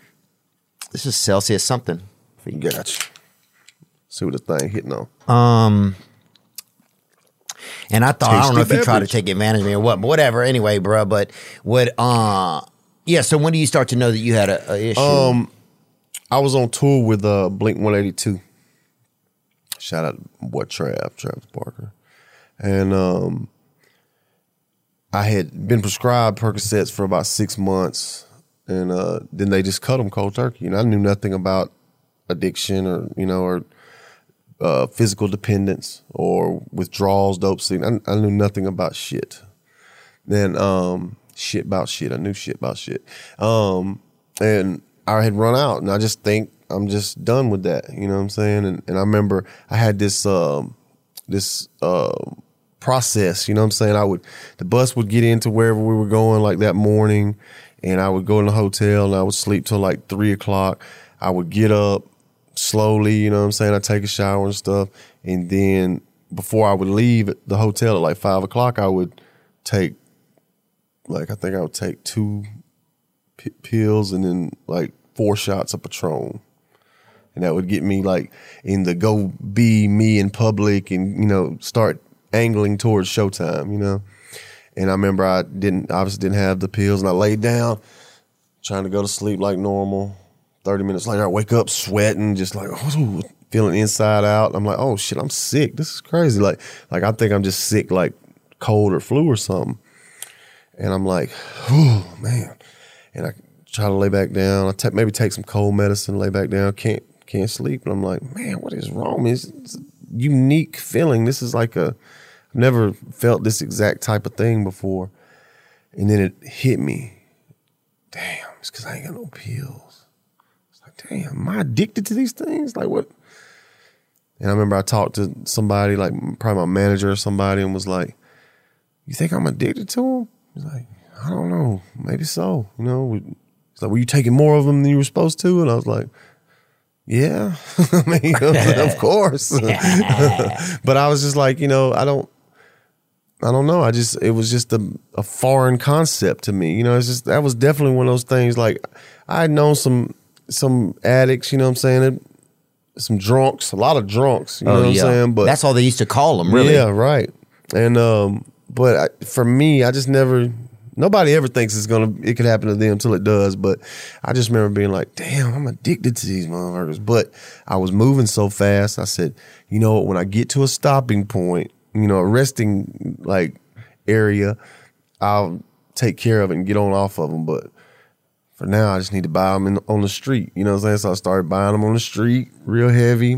My boy Trey, Chunky Trey, shout out to Chunky Trey. He's like 7 years sober now or some shit. Gang. Big Steve's 15 years sober. Wow. I'm the only dipshit that just hadn't been able to, find that willingness or whatever, like to, I'm a thinker, you know what I'm saying? That can be a big fucking hindrance to recovery. When you're creative, you create a lot of ways you can figure shit out yourself. Buddy. That's the same. I just got like, I think I'm like maybe 150 days, maybe. Yeah, I remember talking to you. We were both like at the same time. We're on the same journey. I don't know if I'll have these days forever. We'll see. Well, man, but just to so you started having to get them like behind the scenes. Yeah, so I was buying them on the street, and short story long, that was like in 2004, I think, and then I ended up finally going to rehab, like pretty much at the peak of Miss New Booty. You know what I'm saying? Of that, I did not enjoy that. You were asking, did I enjoy the when I first came into the game, the Ugly. When Ugly was my first ever release as far as a single and my first #1 record, and that was a great time. But the Miss New Booty time, man, it was just trying to be in places, traveling around, running out of pills, just having to white knuckle it, be tough, you know what I'm saying? Like, and get through, you know, just big shit, you know what I mean? And things that I should have been enjoying, you know what I'm saying? It was a huge record, you know, and just so many blessings came from it, you know, but my perception at that time was really fucked, you know what I'm saying? But I remember I had like $500,000 worth of shows over like a 2-month period. And I told my manager, Bobby, I was like, man, I got to go.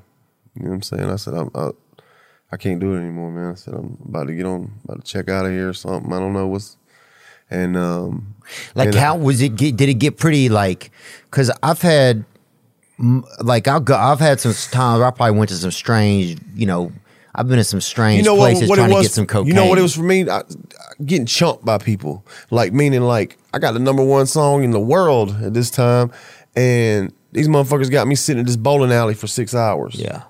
And I couldn't take it anymore. You know what I'm saying? It's just like, man, I can't be a punk ass motherfucker but so long. You know what I'm saying? Like, that's just the way my account is set up. Oh, I want to do that's hilarious the way my account is set up. I want to do what I want to do, man. That's all I've always been that way. But have you always just been to that know way? that somebody, they on the phone laughing to their homeboys talking about, man, I got him sitting up here at this bowling alley. Man, this shit crazy. You know, that kind of shit.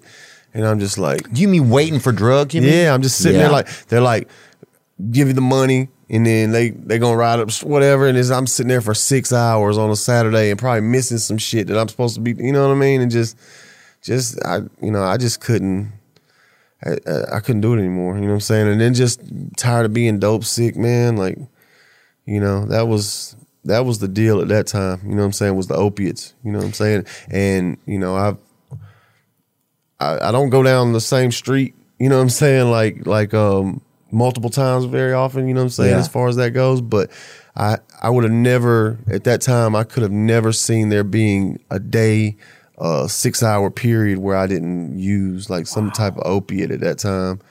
And I thought I would never be able to get beyond that, you know, and I did, you know, and Suboxone's a part of my journey, you know what I'm saying? I can say that's the only way I was able to stop and stay stopped, as far as, and people say like, you just traded one addiction for another. Yes and no, because the difference is if I'm out here taking Roxy's and Oxycontin and whatever else, especially this fentanyl world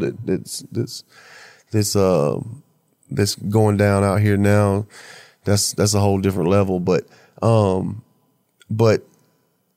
when you take Suboxone, you can take 4 milligrams a day. This is just my experience now. You know what I'm saying? I'm not the judge, jury, and executioner on anything. You know what I'm saying? My opinion in 250 will get you Coca-Cola. But man, you sound like Riff Raff, bro. Y'all got some of the same thing, man. It's real interesting. man, you know, I ain't never met Riff Raff, man, but I know it's just certain people you just know you fuck with them. You know what I'm saying? He's a special guy, man. He's cool. He's real creative too. Nah, man, And I he's seen a him do that shit he did with the tennis racket that time, man. Some of the most unbelievable shit I ever seen, man. He's a deep dude. And we got several mutual, you know, but anyway, so, but you know, your tolerance doesn't go up on the Suboxone. You can take the same amount and it's never gonna, your tolerance is never gonna, like, you know, force you to take more, whereas, you know, when you're taking the other stuff, like, your tolerance is just gonna slowly build and build. I've always wanted to do methadone. I've never done it. Yeah, I've taken some methadone, but not as like a solution, but just as that's all you got. But yeah, so and but did you think? So a lot of times, like I've been in and out of the program for maybe 6 years, right? 6 years. I've been in and out since 2007. So what's that? 15. And I never thought I had this problem. I thought everything was pretty normal in my life, you know, and it came on really later in my, you know, I thought for me. But when people came in with opiate addiction, I always thought, to me, it seemed like you had people that were real alcoholics that were in there. But then some people just got so, like somebody goes in because they hurt their back. That's not a person that's, and then they get, I mean, people were getting so addicted to opiates. But your mind doesn't know the difference is the thing. You know what I'm saying? Like if it's just like, I know people, my old sponsor, shout out to Stephen K down on LaGrange, but he was like, I ain't taking nothing. He said, I don't care what happens to me. I ain't taking no pain medication. He said, 'cause my brain's not going to know the difference. You know what I'm saying? That shit gets in my system. it's going to do what it does, you know what I'm saying, regardless of the reason, being righteous or you know, it being prescribed by a doctor or anything like that. You know what I'm saying? He was It feel like they made a cheat code when they made opiates, though. When they made like some of these opiates, it feels like these companies, I mean, it's like they made so many more people addicts that were. Oh man, you can't tell me it was. And I could break it down even on a more freakier level, man. It's just like, it's very interesting to me that 2000 up to say 2008, there were pain pills everywhere. And you could there's about 3 or 4 cities in America you could get heroin in, port cities type stuff, like, you know, New York, LA, maybe Baltimore, New Orleans. You know what I'm saying? Like, you just couldn't get heroin in a lot of places. You know what I'm saying? And I would know, you know, especially like anything that was actually anywhere close to resembling actual real heroin, and then I don't know, we go fight a war. You know what I'm saying? In the Golden Triangle, or where the poppy fields, the most poppy fields are in the whole world. And I'm not saying that's the only reason that war took place, or there's a primary reason. But here, fast forward to now, hell, it's damn difficult to get a pain pill. You know what I'm saying? Like, a lot of parents of kids that had overdosed and died started going to Congress. You know, started basically letting their presence be felt and letting their, you know, feelings be felt, you know, and voicing, you know, their angst and sorrow, you know, and I think some pressure was applied, you know what I'm saying, as far as the pain pills to tighten up on that. But then now, here comes this fentanyl shit. But even before that, I mean, they got selling heroin in Huntsville, Alabama. You know what I'm saying? Like, this shit's all over the place. But the pills were cleaned up to a large measure. You know what I'm saying? But it almost and makes it's just you interesting. You know what I'm saying? I mean, you know, I wouldn't be Kawiki shocked if our government is selling our own drugs to us. I wouldn't, or somebody is. Some or bigger it picture. may not. Who knows who it could be? Like, you know, it could be some corporation that just has that much pull, and, you know, they just, you know, funded this one campaign of this one person who has influence. Who knows? You know what I'm saying? Like I said, I can only speculate, because they damn sure don't invite me to the meetings. Yeah. Of whatever kind of shit Yeah, they're I running. haven't got an email. Yeah, for real. You know, and so I don't know, but those things, what Arsenio Hall used to say, things that make you go, Yeah. I got to go on his show one time. That was a real highlight for me. Man, that would have been the shit. When his show man. came back on, that was the first show I ever got to do stand-up comedy on, was Arsenio. Arsenio, man, that was so epic when I was young. Dude, it was huge, man. Man. And then in Living Color, bro. Yeah, Living Color. I used to watch Johnny Carson too. I actually remember watching Johnny Carson. Wow. You know, and I remember when Jay Leno took over for him, and I actually ended up doing the Jay Leno show. Wow. Yeah, and Jay Leno used to do the Cool Ranch Dorito commercials. But yeah, man, David Letterman did David, man. What a blessed journey, man. You know what I'm saying? Yeah, you've gotten to have so many unique experiences, especially for, you know, somebody from Not bad for a farmer with a pitchfork, huh? not bad at all. Man, my old high school football coach used to say, guys, you don't have to take a back seat to anybody. Rest in peace, Jim Holly. You know, and that's something that just stuck with me through life. You know what I'm saying? Anytime I feel overwhelmed or feel like, I'm not worthy of this, no, you don't have to take a back seat to anybody. You know what I'm saying? Anything or anybody. You know, you know what I'm saying? You worked hard to get here just like everybody else. You know what I'm saying? Like they say, you put your socks on one leg at a time just like everybody else. I take shits, they take shits. I fart, they fart, you know. You know, I like chalupas. They may or may not. You know? They may or may not. Yeah, sometimes I think my thing I struggle with sometimes, I mean, I struggle with a lot of stuff, but I really struggle with, I think, like making, like what other people think of me. Yeah.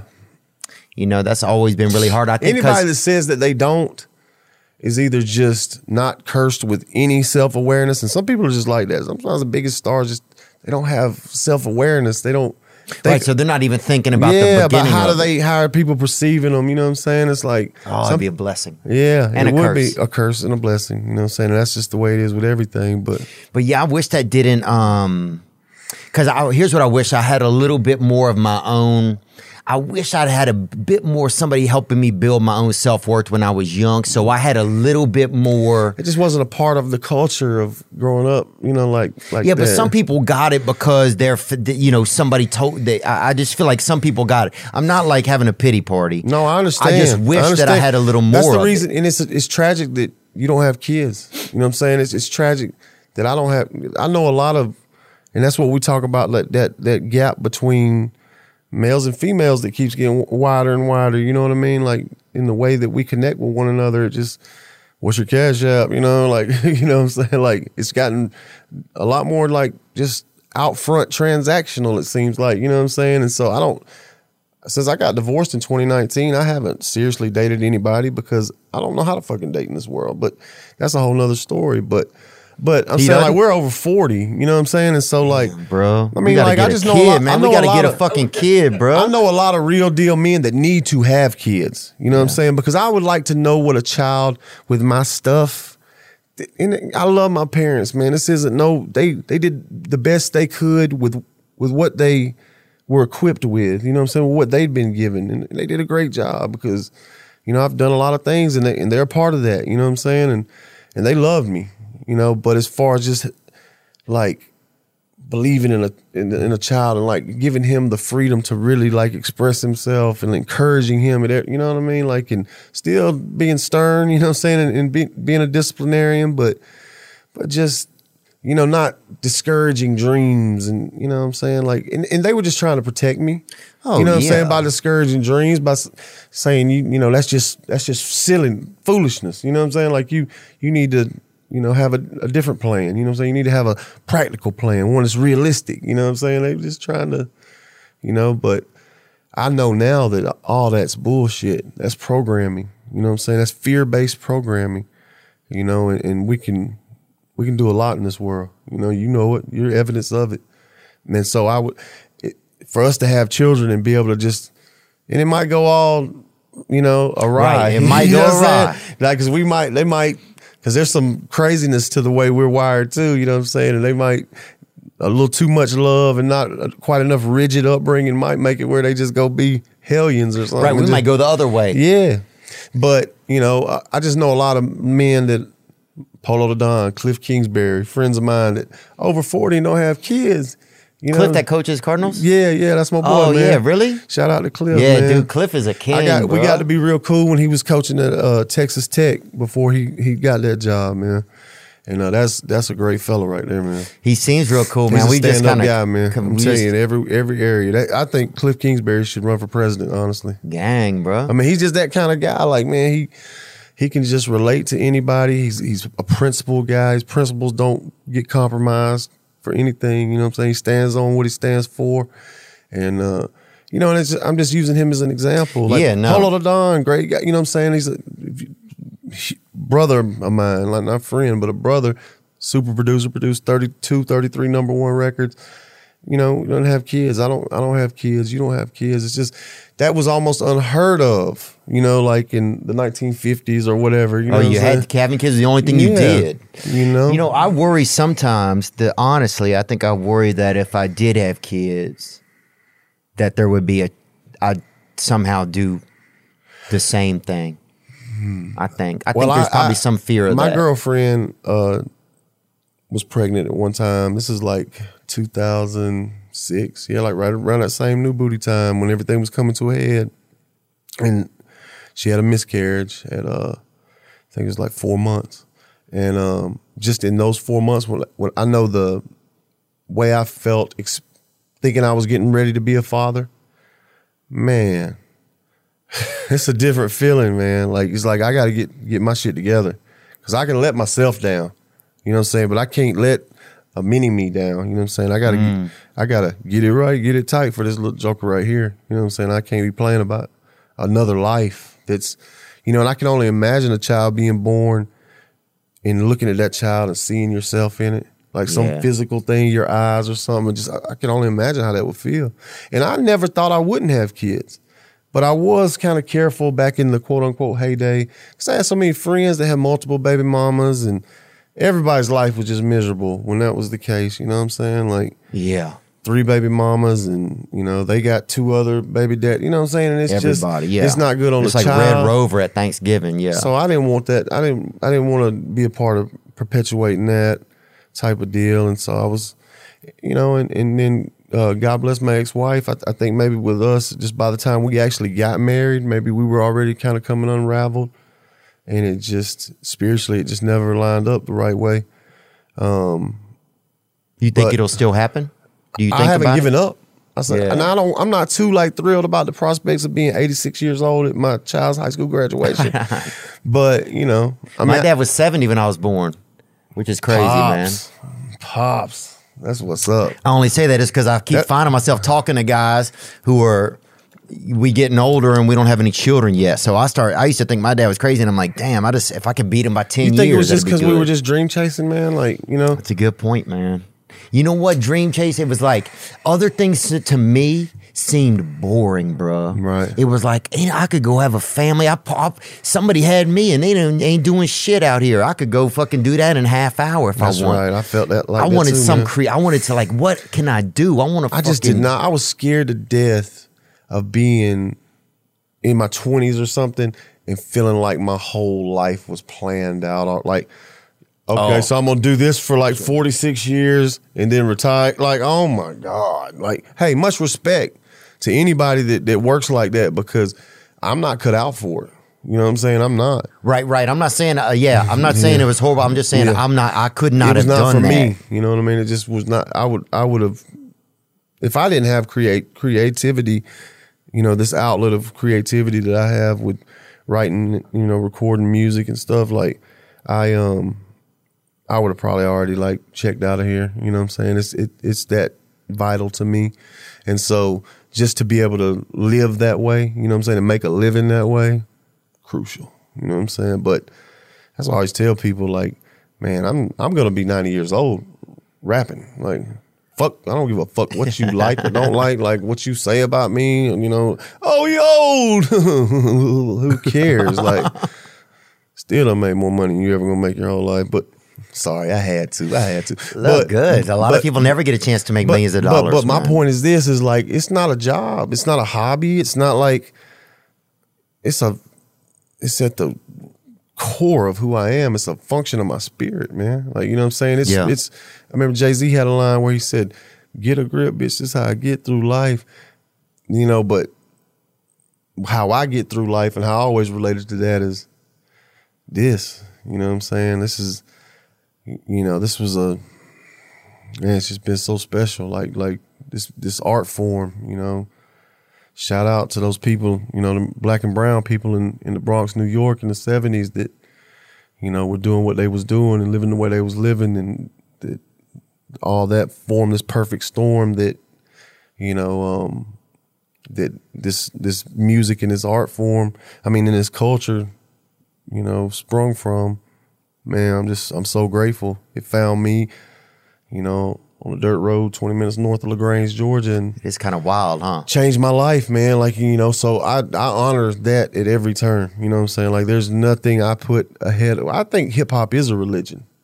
I mean, aside from like the quote unquote traditional religions, name something that's brought more people together from different walks of life, worldwide. Man, it's had quite the impact on this globe, man. You know, and music has. yeah, I I think. mean, but especially hip hop, because like I said, it's hip hop unified. You know, maybe it was just part of the timing of like when hip hop kind of exploded, you know, onto the scene. But man, like, there's just a lot of, like I said, a lot of racist hearts, potentially racist hearts that could have developed into, you know, being exactly what their parents and their grandparents, you know, and going on back down the line were in the way they thought, you know what I'm saying? But I know people, you know, that like I said, it might just be that one thing they could hang their hat on, like, man, but I love Outkast so much, you know what I'm saying? I So want to be racist, but damn, man. like, yeah, because the lesson to be learned is, The 3-6 Mafia that shakes me up. 1,000%. Like, and the lesson to be learned is, you know what? We're all human. You know what I'm saying? So we all have flaws, and you can't, them sweeping indictments and broad ass generalizations, you know what I'm saying? Trying to lump everybody that looks a certain way into any kind of, you know, like bowl that just says all those people are just like this. You know what I'm saying? I know. There's no fruit on that tree. I wish you could. It would definitely make things easier. Yeah, but you know? But you know, I just don't. You know, I have brothers that look a lot of different ways. Charlie's my brother. He's a black guy. You know what I'm saying? I got a lot of black brothers. You know what I'm saying? I got some white brothers too. You know what I'm saying? I got some Mexican, Puerto Rican brothers. You know what I'm saying? Oh, yeah. And so, you know, a brother to me is someone that shares the same ideals and principles that I have, that I try to live by. Yeah, it's funny, man. I got this new fitness guy, or this athletic coach, man, this black guy, and I just love. He's like, I love being around the dude, bro. Yeah, energy, man. He like inspires lifts you. me up. He inspires me. And he's like one of the best fitness That's what coaches, a trainer's man. got to be too, man. He got to make you just want to be there, like to be near it and just get in the thick of the shit with it. Yeah, he because does that, but it's on like even more of just like I don't know, life in general. Yeah, it's like, man, it makes me. I feel inspired by him. That's you awesome, know? man. That's great, man. I So- love being inspired. Like that's I really love being inspired, That's bro. my drug. That's my true drug. That's the reason I would ever do drugs or you know what I'm saying, like because if I'm inspired, there's not much I couldn't do, bro. You know what I'm saying? Like if I'm inspired, I really feel like I could have been president or something. Like, but if I'm not inspired, you might want to get somebody else to help you carry the groceries in from the car. Yeah. You know what I'm saying? Like I'm pretty useless. So going through, do you feel like that having an addiction and struggling with it, that it had an effect on your career? Do you feel like your career has played out just kind of how it it has? 100% because first of all, right after New Booty and after that because that was a top one. That was like a oh no, that was a number one record, man. Like my Wikipedia, there's some. I didn't even look at your Wikipedia. Well, I've tried to change stuff on there, man. Like they change it back. It's just crazy. Oh, they're fucking. That's a mafia, bro. Yeah, I don't know what's going on with that. But anyway, and I'm not fucking 5'9" either. And take that damn, ugly ass bro. picture off of there. Bro, my picture's horrible, bro. Bring my shit It's up, the bro. worst. Look at my Bring- Wikipedia, dude. I don't Look, look like let Charlie that. decide who ugly. You know what I said? Whoever's uglier? whoever controls the gates of my page, I must have fucked their girlfriend or something at some point. Like, I'm sorry, I didn't know. Who's the bad? Both of us got a bad. Look at this one. picture. Look at that right down on the right. Oh, damn, bro. Click on it. Oh my God. Dude, you look like a hitman at a Asian restaurant, bro. Damn, bro. Vladimir. Yeah. You look like a Look like Russian. I'm in America trying to kind of dress cool, but like it's like flea market shit. Like Now bring mine out there. My shit looks horrible too, bro.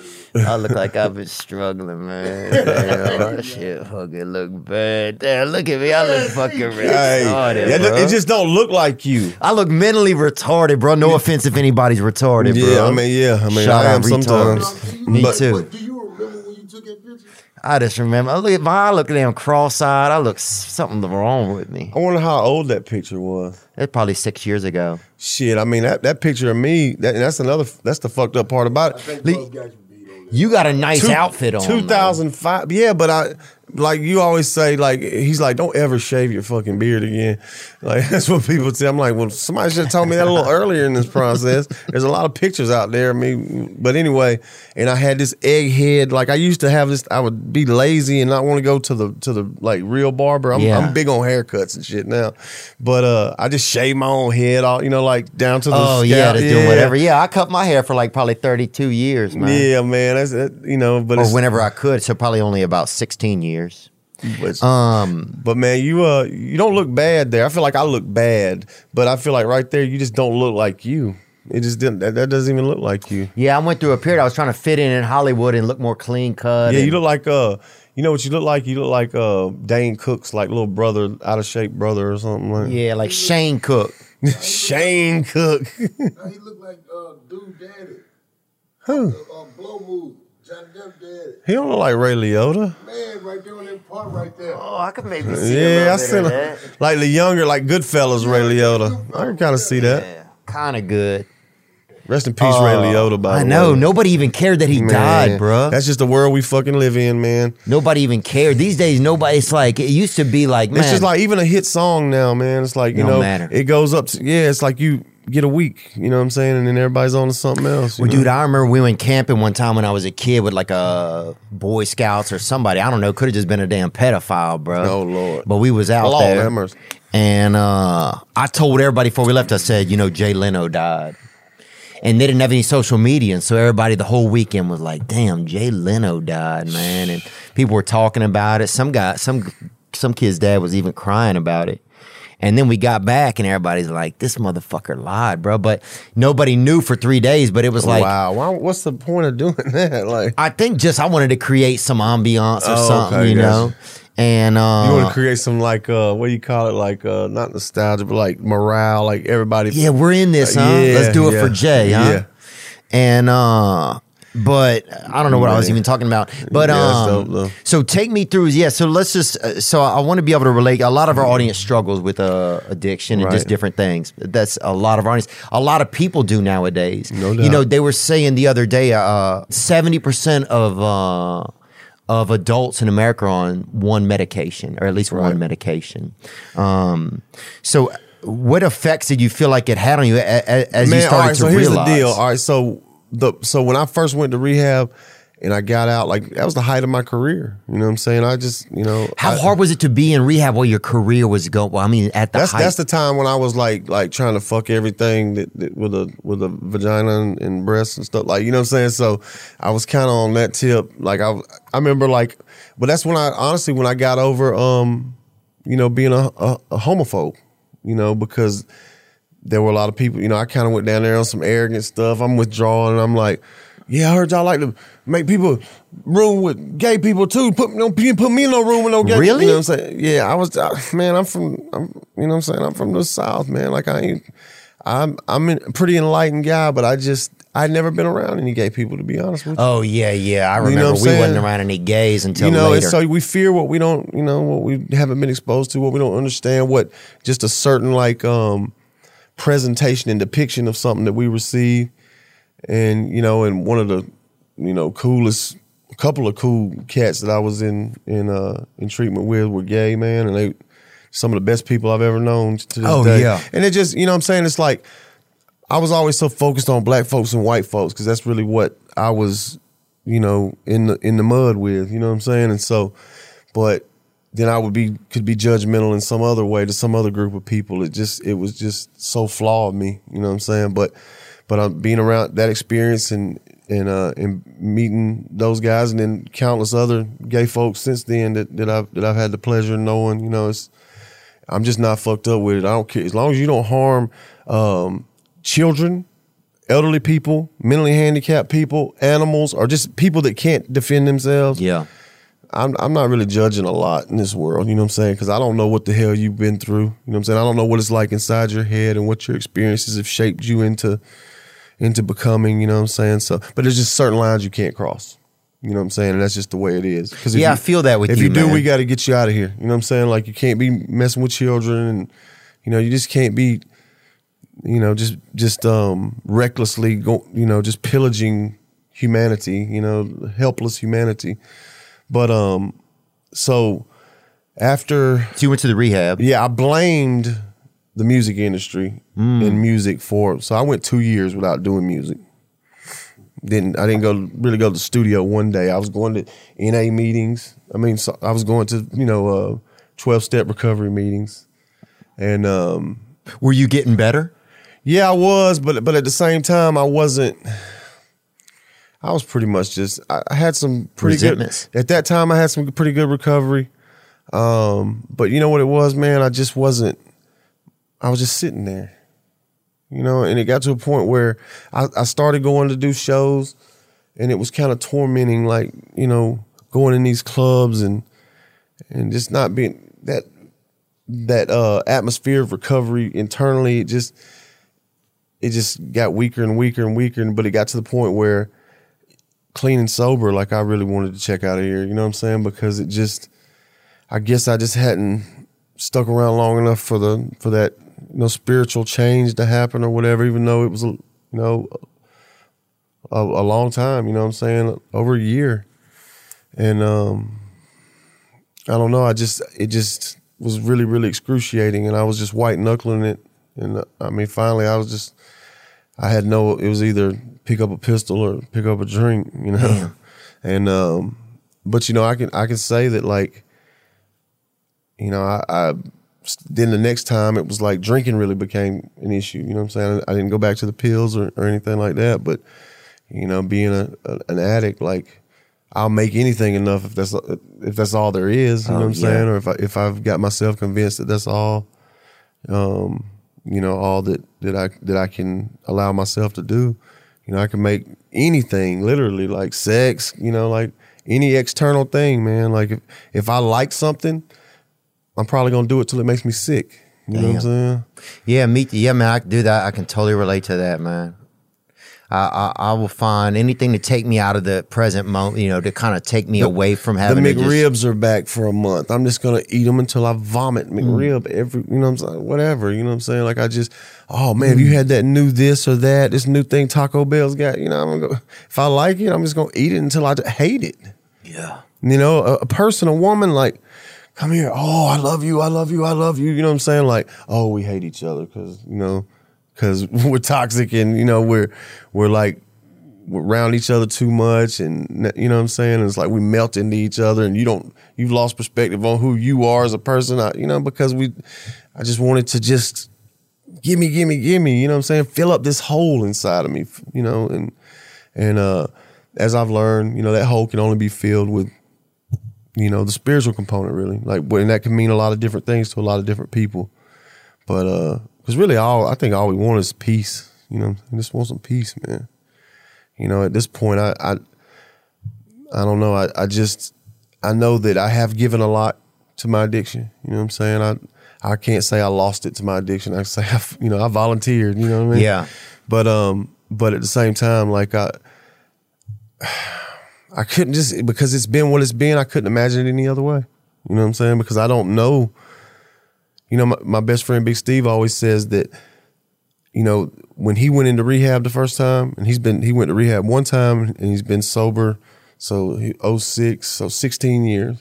I mean, he works in recovery. Oh, wow, yeah. Yeah. And he quit playing football and, you know, and started a whole new life. And he says, if I kept playing, if I hadn't just like abruptly just started a whole new chapter, he said, I wouldn't have been able to stay sober. You know, but me, because it's not like Brett Favre, your body starts letting you down and you age out of, you know, making music. Right, you're still in it. Yeah. And so, like, you know, I kept going, you know, it's just like, I don't know what else to do. It's like, you know, it's just so, it's ingrained in me, man. It's just, like I said, a function of my spirit. And so then you start going back to other parts, you know, of it, as far as like doing, because the studio I can handle. But it's that road, man. It's hard. Yeah, that road is what's going to ultimately always take me back to drinking, and, you know, then ultimately some type of drug or whatever. Yeah, you know, that's one of the toughest things, man. I was in so much pain. I remember sitting in my garage one day and saying, man, I wasn't even doing anything. I was just sick of myself. Yeah. I was like, man, I'm so... how do I am literally sick of myself. Man, I love all myself. I could think about was myself, and it was it was just like, I don't know what it was, man. I'm in awe of how great I can be, like how amazing I can be. Yeah. And then I'm in awe of the piece of shit that I can be as well. You know what I'm saying? And it's like, it's crazy, man. I know other people must be like, what the fuck is wrong with you, man? Because, like, you know, because the people closest to me have been experiencing it just like I have. But even me, I'm like, what the fuck? You know what I mean? Because the only thing I've ever been consistent at is being inconsistent. You know what I'm saying? Yeah. And I don't know what it is, man. It's just something within me. It's like, I had a therapist, shout out to Richard Lee Nielsen in Atlanta. He said, he called it the saboteur. You know what I'm saying? Like this, there's just something in, he said, there's a part of you, you know, inside of you that just wants you to be unhappy. There's a part of you that wants you to be unhappy. So, like, that's like the self-destruct mechanism. Like, things are going great. You know what I'm saying? Met this new girl, you know, got this new situation, whatever, things are going great. Ooh, things are going great. I need to fuck some shit up. Yeah. You know what I mean? Like, and it's not a conscious thing. You know, It's not even a conscious thing. That's what's man. amazing sometimes is I got this little motherfucker inside of me that wants to, you He know. just likes to get it riled back up. Yes. Like, It's the same reason why I told people Jay Leno died, man. It really is, bro. man told everybody Jay Leno died. But it Damn. really is. It's Yeah. because something inside of me, I need something to be messed up. Because it's I feel I gotta have somebody to fight. You know what I'm saying? Like, or an idea that I'm fighting. Like, if I don't have that, I'm pretty much useless. Like, I gotta have that edge. You know what I'm saying? Something to light that fire. You know what I'm saying? And I've made up stuff and tricked myself into thinking shit or whatever. Like, just to come on, let's get going. But yeah, that's crazy, man. But it's funny because it might be just this is exactly the way that's why a lot of times I believe I am exactly where I'm supposed to be, because even if I behave that way, that's the same way I behave that got me to where. Yeah, exactly. Exactly. The double-edged sword. You know what I'm saying? I think about that all the time too. It's like that it serves us and it destroys us too. Like, it's like balance, I think, is the thing that if we have like an ultimate purpose as far as internally what I feel like we're supposed to accomplish while we're here is to learn some balance. You know what I'm saying? Like, in some discipline. You know, like they say, we're gonna suffer pain. It's either the pain of discipline or the pain of regret. And I've suffered the pain of discipline at times, and I reap the benefits. And I've not been disciplined at times. You know, and I've reaped the benefit. unavoidably, the pain of regret, man. Yeah. It's hard, man.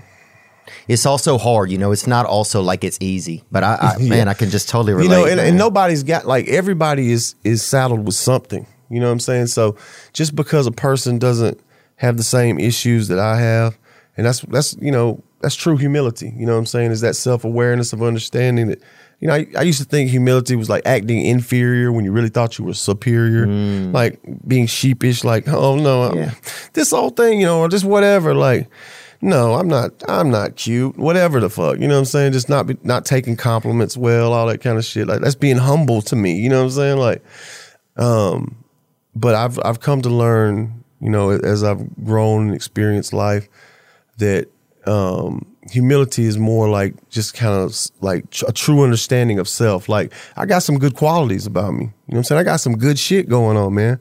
But I also got some fucked up shit like that I need to work on. You know what I'm saying? And I'm in the process with it, with working on those things. Yeah. And I'm okay with where I'm at.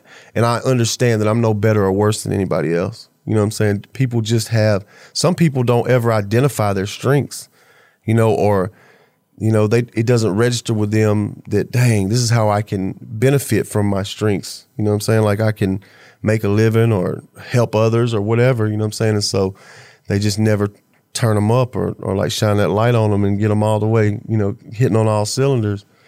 But, you know, I've just been in instances where other people, you know, like, I'm good in a social setting, you know what I'm saying? Like, I'm a cocktail party superstar, you know what I mean? Like, you know, just I can shoot the shit with anybody, man. I get that from my pops, man. And so people that aren't good in those types of settings, that aren't like personable people like that, I used to kind of maybe like look down on them a little bit, like, oh man, you just ain't fly with it like me, you know what I'm saying? Like, until I was in a situation, I'm not gonna speak on what the situation exactly entailed, but where I was completely lost. And a person that maybe I looked down on because they didn't have the social, quote unquote, social skills that I had, was in their element, and it saved my ass big time. You know what I'm saying? And that just further like hammered that point home. Like, we all got some shit that we're good at. You know what I'm saying? We all got some shit we need to work on, man. We're all humans, you know. and we're all gonna need each other. Yeah, I mean, I promise you we are, man. I know. I promise you, you know what I'm saying? It's just like anytime, whatever group that you say, you know, like, they're the problem, I promise you, you're going to be in a situation where you need somebody from that group. I promise you, I've seen it too many times.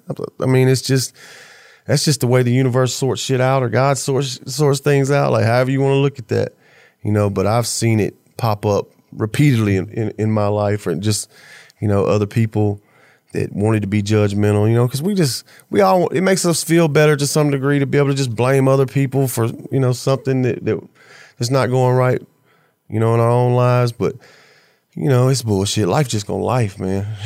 Yeah, and it's interesting, like you said in the beginning, like if you could look at life through a whole spectrum of time, it's unfortunate we're only able to see life a lot of times, Right. or a lot of us are, just as right now. We're not able to see the past Yeah, 3,000 years. We're not able to see it It's all. always right now. Right. And if we could get if we could really spin life like this and look at the spectrum of Yeah, things, man. it would give us all a unique perspective. And maybe that's the perspective that's coming along in the future, like you were saying. Yeah, because I think even like when I was talking about like visiting battlefields of old battles and stuff, I think there's obviously becomes like a sicko element to it. They just go back and just like they're just there with like this hot chick or something. You know what I mean? I'm gonna That kind take of this. thing. I'm gonna take Yeah. this broad out to the Yeah. Ying Now- dynasty now, or something. Now this Joker's gonna figure out. Not even that though, but like people going back in time, like Jerking off. Yeah, type shit. Oh, dang, bro, that's gonna be sad, man. But that's just humans, man. But you're gonna have some dude going back. The ultimate beauty, humans, we encompass the ultimate beauty. You know what I'm saying? Like, and the ultimate fucking ugliness, man. It's like, you know, our greatest gift is probably like if you were some like evolved like alien species, you know what I'm saying? Just looking at us, you'd be so envious of the fact that we can feel the way we feel. Because if you'd evolved to a So point far where you can't even feel. Yeah, you don't have. There's no love. There's no emotion in you. It's all just like logic and survival. You know what I'm saying? Yeah, imagine an alien comes back just to see like a mother hug a child. Yeah. Or to see somebody crying because their girlfriend broke up with them. Yeah, and they can't even have tears And anymore. they've actually evolved into just being one gender, and they like spawn every spring, Yeah. and that's how the gene pool, like that's how the new booty. new people come. Yeah, like so there's no it's just one gender. Like it evolved into that. Like that's ultimately what it feels like we're kind of being prompted towards. I know. You know, but Somebody come all the way back in time just to see a breast or somebody's yeah. dick Yeah. because they don't have it. Just envious of just like, but also like, man, y'all are stupid as hell. Yeah, You know what I mean? Yeah. Y'all feel shit. Why y'all want to feel Y'all still shit? feeling? Yeah. Damn, y'all, You y'all know? that's so played out. Man, Look at these feeling. people still feeling. That's why y'all keep damn blowing up shit and doing everything because y'all be in y'all's feelings and shit, you know? So there's something to be know. said for, you know, you couldn't imagine a life without emotion and feelings, and because it kind of is what drives us, you know what I'm saying? But I mean, it's just the double-edged sword that pretty much comes along with anything if you think about it. Like, Dude, I think you have such a. I just am fascinated by your perspective, man. The perspectives you've been able to live through, and the perspective that you've been able to not create for yourself, but learn and evolve into as you've grown. I don't man. rule anything out, man,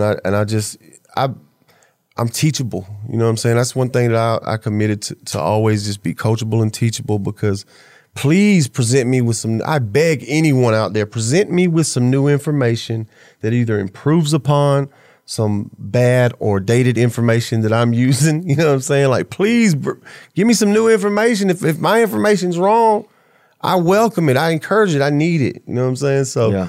and sometimes it may not come from the people that you would want it to come from and the way you would want it to come, but hey, I can't tell help how to help me. You know what I'm saying? Like, so, you know, and it's just about, I just wish more people would just be unconditionally open-minded, you know, because man, it's just, I got into astrology recently, you know, or in the past couple of years, and really started learning more about it, even though for most of my life I was like, you know, whatever. I just use it as a way to pick up girls. What's your Oh sign? yeah, You know? huh? What's your sign? Or look at just that. a conversation starter. But Look at that star. It's starting to make sense to me that in the future it could be certain aspects of astrology could be looked at as science, because it only makes sense to me that now, if you were born at a certain time of year in a certain place, the air pressure was, you know, this at that time, the humidity level, like all these things that we may not know, they could have a major impact on the way a human mind and body and spirit develops. You know, I just think that it's going to be in the future at some point, it's going to be a lot more credence to stuff like that. You know what I'm saying? Like, and And I think whereas religion, not religion, religion is just some man-made, in my opinion, just something that man-made as a way to, to Try and connect to a higher power. yeah, but I don't even think it was that. I think man can connect to a higher power Yeah. by himself, or by herself. But I think in some ways religion was just to control people. You know what I'm saying? It's like when you look at like various religious institutions, I mean, it's hard to say that what they say in that movie, the Da Vinci Code or something like. Oh yeah, I just watched. Well, half he of was it. like asked the guy about God, and he said, "No, don't tell me what man has told you about God. Tell me what you think about God." You know what I'm saying? And it's like, man, it's like anything I'm told by a man, I'm just no men are flawed. You know what I'm saying? Men and women are very flawed. So, who knows what kind of bullshit might be attached to, the reason that they're telling me this.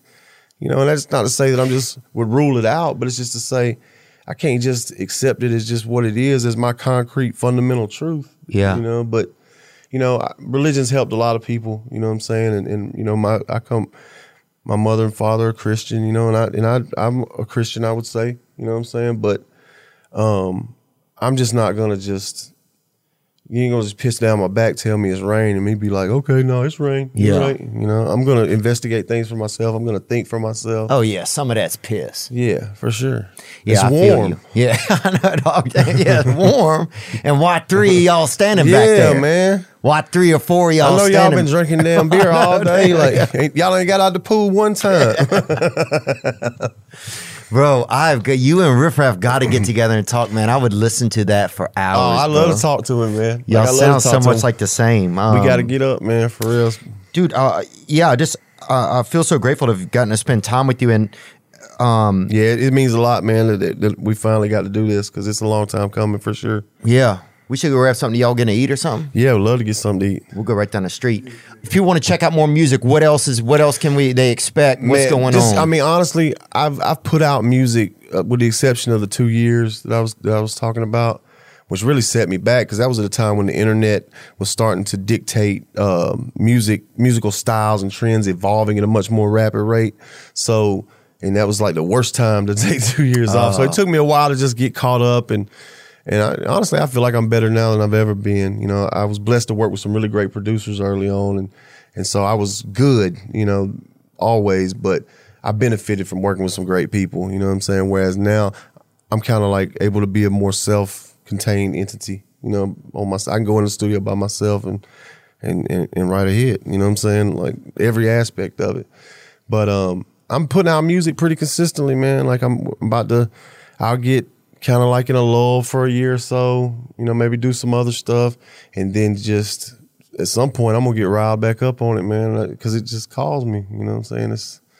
It's that real to me. And you're fortunate as long as I'm breathing on this planet. If you like listening to my music, if it just doesn't make you vomit, you know what I'm saying? The good news is as long as I'm breathing, as long as my mental faculties will allow me to do so, I'm going to be rapping.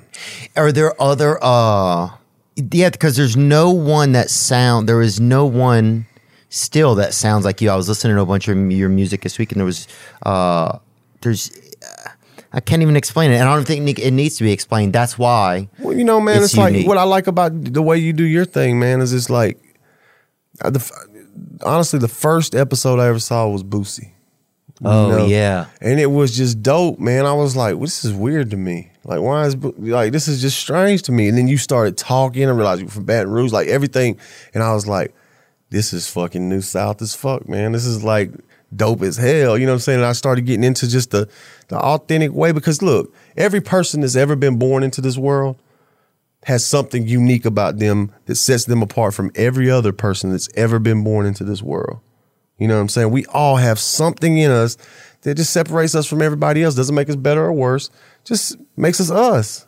And to me, great art, whether you're a quarterback, a painter, a musician, a comedian, great art is about the ability to make whatever it is that makes you unique and different from everybody else and special, translate into your art. You know what I'm saying? And so I just really get off when when I encounter people or when I'm able to observe cats that are doing that, you know what I'm saying? It's like, dang, man, like nobody can compete with that. You know what I'm saying? If you just truly like get in your own lane and keep, even the attempt to compete with it is a loss. You know what I'm saying? It's like, you know, you just can't be another person, you know? And we're all inspired and influenced by Right. others. That's not to say, you know, I have influences, many influences. I get influenced by things every day. And I'm not scared to, like I said, Acknowledge that. Give me some new information, like, you know, inspire me in a different way, whatever. Yeah, but to really that's the scariest thing, I think, is to try and be yourself. And that's so fascinating that. So when you do finally learn who you really are and embrace it and accept it, you cherish it, man. You know what I'm saying? You cherish it. Like, and you definitely, I'm sympathetic and empathetic to people that haven't been able to discover themselves or embrace, you know, who they truly are, because I know people's out here that haven't been able to do it for themselves, so they vent that angst from not being able to figure it out for themselves by, you know, judging and throwing stones at other people, you know, and that's just the way it's gonna go, man. You know, it's just hurt people, but lost people get people lost. Yeah. I would love to see you. I feel like you have such a calling to be able to you're already doing it, but your ability to communicate, man, is really strong. And it's not I didn't know, I didn't have a super strong idea of what you would be like as a human outside of what I've seen of you or heard of your I've done music. a pretty bad job, honestly, of just, you know, I've kind of hidden, you know, it's been a rough, you know, like I'd say last 5 years, and I just, you know, us being, you know, the way we are as you know, addicts or whatever it is that we're saddled with or blessed with, however you want to look at that, we isolate, you know what I mean? Oh yeah, man. You know, and I get away from people and places and things or anything that could potentially cause more discomfort, you know, that gnawing, self-centered fear, that fear of nothing in particular is just like, if I go out there, I'm going to melt, you know, like just baseless. But yeah, and you know, I got some good people I work with. Charlie, you know, it's also a brother of mine, my boy Boogie, Jason, like just people that are some good people around me, man. When not necessarily, some people left me, a lot of people left. Some were justified, some weren't. But there were also a lot of people that I walked away from, you know what I'm saying? I withdrew from everything and everybody at a certain point. And so the people that were still around me, like, and they weren't that's not something they signed up for, you know what I'm saying? To have this responsibility of fucking like salvaging or trying to get, you know what I mean? Oh Like, yeah, we're confusing folks, man. You know, and it's like all I can ever promise somebody like that is the good's going to outweigh the bad. But you know, it's I just been blessed, man. Like that man sitting over there, man, I would not be here on this planet breathing. Really, he saved you a couple times, huh? I mean, not like literally, Not like Narcan, no, but you know. but just, you know what I'm saying, like just having there was somebody. nobody else. Yeah, there was just nobody else. He was just ended up, you know, with that baton. You know, Damn. And it's sad because I don't know sometimes if I could do that. If I'm real, I don't know if I could love somebody that, you know, cares. He didn't. I mean, trust me, he didn't want to. Like I think he at certain times, you know what I'm saying. Like we done been into it, you know, and but he, you know, he ain't perfect either, you know what I'm saying. So it's like sometimes the quote unquote sick one can yeah, for Yeah, sure. the sick one got to be there for the sick one, Yeah, man. you know, because we all just some old stupid ass human motherfuckers, man. Dude, I'll tell you this. I won't listen to well people a lot of times. I can only hear. That sounds like somebody that's bullshitting to me, like you know, person. Yeah, I got to hear from somebody that's sick. Yeah. Or that's, we was talking about that last night. We were talking about how, you know, just that therapeutic value, you know, of one act helping another. Like when you know somebody's been through that shit, you know, the same, you know, and just attraction over promotion, you know. We were just talking about all these different principles and concepts, and yeah, I you know, God bless anybody that's coming from a good place and trying to help, but I really can only be helped by somebody that can relate, you know, because I'm just, you know, we just feel like terminally unique and fatally cool or something like that. Like, yeah, basically, like as I've always felt like I couldn't just relate to people that just hadn't experienced it, like and we all experience pain. That's not what I'm saying, but it's almost like somebody that's like would inflict pain on themselves like we do. You know what I'm saying? It's like, you know. Yeah, I'm a superstar with an inferiority complex, something like that. I'm a people pleaser that don't give a fuck when nobody thinks about me. Yes. That's the real deal. But the egomaniac with the inferiority complex. Egomaniac with the inferiority complex, man. Just a crazy son of a bitch. A lot of us are out there, man, and a lot of us don't even know that we have this. That they have some element of it. You know, and my old sponsor again used to say that he was the people that pick up the drug or the drink or whatever, they're the blessed ones, because that gets us that much closer to the solution, whether we pick it up or not. Hey, but some people go through their whole lives and they never find the thing that brings everything to a head, where they do identify the fact that they got some shit wrong with them. You know what I'm saying? So they just go through their lives restless, irritable, and discontent, and no idea why. You know what I'm saying? God, that is almost like a hell. Yeah, that's I mean, a hell. I know. Some people very close to me, I would say they fall into that category, and there's just nothing, and they'll talk at you all day about, you know what I mean? Like, you know, you just got to be strong and all this stuff, you know, but it's like, I'm just sitting there seeing the quote unquote disease, like all manifest itself in that person's life. And that's just not even a conversation they're willing, because they attach it to the drug, you know what I'm saying? Or right. You know what I mean? When really that's just a symptom. You know what I'm saying? It's the us problem. You know what I'm saying? Oh, I never had an issue with drinking, man. I didn't like drinking. I had to go pee, like we probably all have to right now. I had to go pee, bro. And I hated having to go pee because I didn't want to miss being around people. Right. And so I never liked drinking, man. Wow. Now I did start to like cocaine because and drinking it took too long to feel some type of way. I wanted to, cocaine, it was like, you could feel this And right that now. hangover is awful though. Oh yeah, it was horrible. But so it took me so long to realize that I had all these alcoholisms, that I had all this restless, irritable, and I, self, and me. Yeah. It took because there was no it was so hard to pin the tail on the donkey, man. Yeah. Because you want to attach it to a certain substance or something, you know. Yeah. Really, it's just, that's your solution for a while. You know what I'm saying? Whatever you pick up, that gambling, that food, at first it's your solution. It quiets the beast, you know what I'm saying? Yeah, because I don't want to sit here with myself. I don't want to sit in the fucking moment, bro. Because at some point in my life when I was a kid or a baby or whatever, the moment wasn't good for me. Right. So it was not a safe place to be. So anything that keeps me, because the moment can see you clearly. The moment is a fucking mirror, you know? Right. And I don't want to be right there, man, because I don't... You know, That I mean, we could go all day about it. it. I literally just thought that made me break out in a sweat. We could go all day about No it, man. doubt, man. But It's look, been man, I'd great. love to chat again sometime. And I Yes, just sir. think you have such a. I feel grateful to have heard some of the things you said today, and I mean that. Man, I appreciate that, And, man. And I'm glad that, you know. You don't need to isolate because we need you. Thank you, man. Thank you. For real, Theo. Thank you for giving me this opportunity, this Oh platform. yeah, dude, you coming in, man. I've had so many people that were so excited, bro.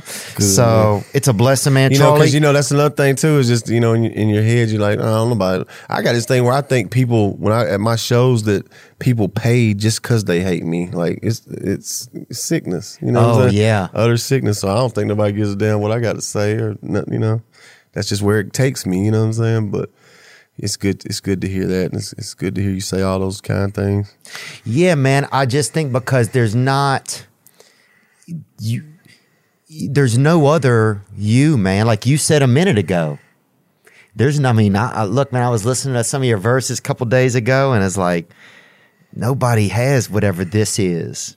Now, they have different versions of it and shit, and they man. got newer and older versions And of they it. got some things I don't have. Right. You know? Agreed. Yeah. But- But I got some shit. I mean, you know. It was, yeah. I mean, hey, I'm blessed, you know, and we all are, you know what I'm saying? Amen, bro. That's the unique, that's the great thing about, you know, the way humans are set up, where our accounts are set up. You know, it's like, man, we all got some qualities, man, that can be redeemable. You know what I'm saying? We just gotta, you know, what we feed will flourish and what we starve will die, you know, in our own spirits. Yeah, man. I gotta I got to start feeding the good spots, man. We all do. We all got to, you know what I'm saying? That's got to be vigilant as far as that goes. 'Cause I damn sure, I'll tell myself a fucked up story. Oh, And what they say, whatever story you're telling yourself is true, you know, so. I know, and I get tired of living my old story, man. That's what, I get tired. Sometimes I start to realize, man, is this, whether it was your story or whether it was your truth or not growing up, how long you want to keep telling yourself that just because of what it makes you feel like This is today. just who you are. This is Right. just what it is. You know what I'm saying? That's the big, that's the biggest cop out, and I'm very guilty of it. Yeah, same. It's resignation almost, but it's like, But it's hard when it's giving you also the flint and the steel because you that feel like you're going spark to lose whoever it you all. are. Yeah. You know what I mean? If I diminish any aspect of it, then it's all gone. If I don't have my story, then who the fuck even am I? And it's kind of happened to me like that before too. Like I'd rather die I'd rather keep going way beyond the gates of insanity and hell than just sit there mundane and just like, that ain't it, bro. Like that's not, and like I said, sometimes maybe I didn't put in enough work, you know what I'm saying, inside the, the program, whatever, you know what I'm saying? And so I didn't ever reach that point where I could feel that peace and that freedom and still have my good shit. And then it's an ongoing process even from there. It's not like it just happens one day and you're just like, oh, I'm good now. Then it's an ongoing process buddy. too. And it's like, how much do I want to take care of myself? Because there's a part of me that don't ever want to take care of myself because it ain't even my fucking job to do it. And that's the part too inside of me Good God sometimes Almighty. that this is somebody else's job. Why do I have to do it every day? I still think like that sometimes, and some of that shit's hard to kill, bro. But I felt like I was in 9 meetings today, man. No, that's what I sitting feel and like chatting too, with you. bro. I really do. I feel like that too, man. And I've been in the program for 5.5 years, 6 years, and I just got to step 9 2 days ago. That's crazy. So- But, well, see, the particular fellowship I was in, like, just the steps are worked slower. You know what I'm saying? With the workbook and stuff, and that's the fellowship I prefer. But I know, like, some in other fellowships, you know what I'm saying? Like how they used to do in the old days, like you work all 12 steps over the weekend. You know what I mean? But Yeah, you hear stories about that. yeah, I mean, because when you break it down to its simplest form, what the steps are actually trying to accomplish. It's really not that complex a process. You know what I'm saying? It's just, cleaning up and Trusting in God. yeah, and Cleaning house. taking a realistic inventory of yourself, trying to make amends for the wrong you've done, and then trying to help other people. That's it. That's it. Will you help me today, Bubba Sparks? Thanks so much for spending time, bro. Thank you, Theo. Much love, brother. Gang, baby. Hey, man, tell Riff Raff I'm looking for I'm him. gonna send him this link. He'll fucking love it. He'll love it, That's bro. what's up, bro. He's one of us. Hey, look, he loved to hear his name. He loved to hear people care about him. He's one Man, of us. it's a joke that me and him hadn't, It's- that we hadn't connected already It's because I know we retarded. got several mutual friends and stuff. So Yeah, y'all have to, man. Thanks again, bub. much love, Theo. Now I'm just floating on the breeze, and I feel I'm falling like these leaves. I must be cornerstone. Oh, but when I reach that ground, I'll share this peace of mind I found. I can feel it in my bones, but it's gonna take. Ladies and gentlemen, I'm Jonathan Kite, and welcome to Kite Club, a podcast where I'll be sharing thoughts on things like current events, stand-up stories, and 7 ways to pleasure your partner. The answer may shock you. Sometimes I'll interview my friends. Sometimes I won't. And as always, I'll be joined by the voices in my head. You have 3 new voice messages. A lot of people are talking about Kite Club. I've been talking about Kite Club for so long, longer than anybody else. So great. Hey, sweetheart, here's the deal. Anyone who doesn't listen to Kite Club is a dodgy bloody wanker. Do you know what I mean? Hi, I'll take a quarter pounder with cheese and a McFlurry. Sorry, sir, but our ice cream machine is broken. No! I think Tom Hanks just butt-dialed me. Anyway, first rule of Kite Club is tell everyone about Kite Club. Second rule of Kite Club is tell everyone about Kite Club. Third rule, Like and subscribe wherever you listen to podcasts, or watch us on YouTube, yeah? And yes, don't worry, my Brad Pitt impression will get better.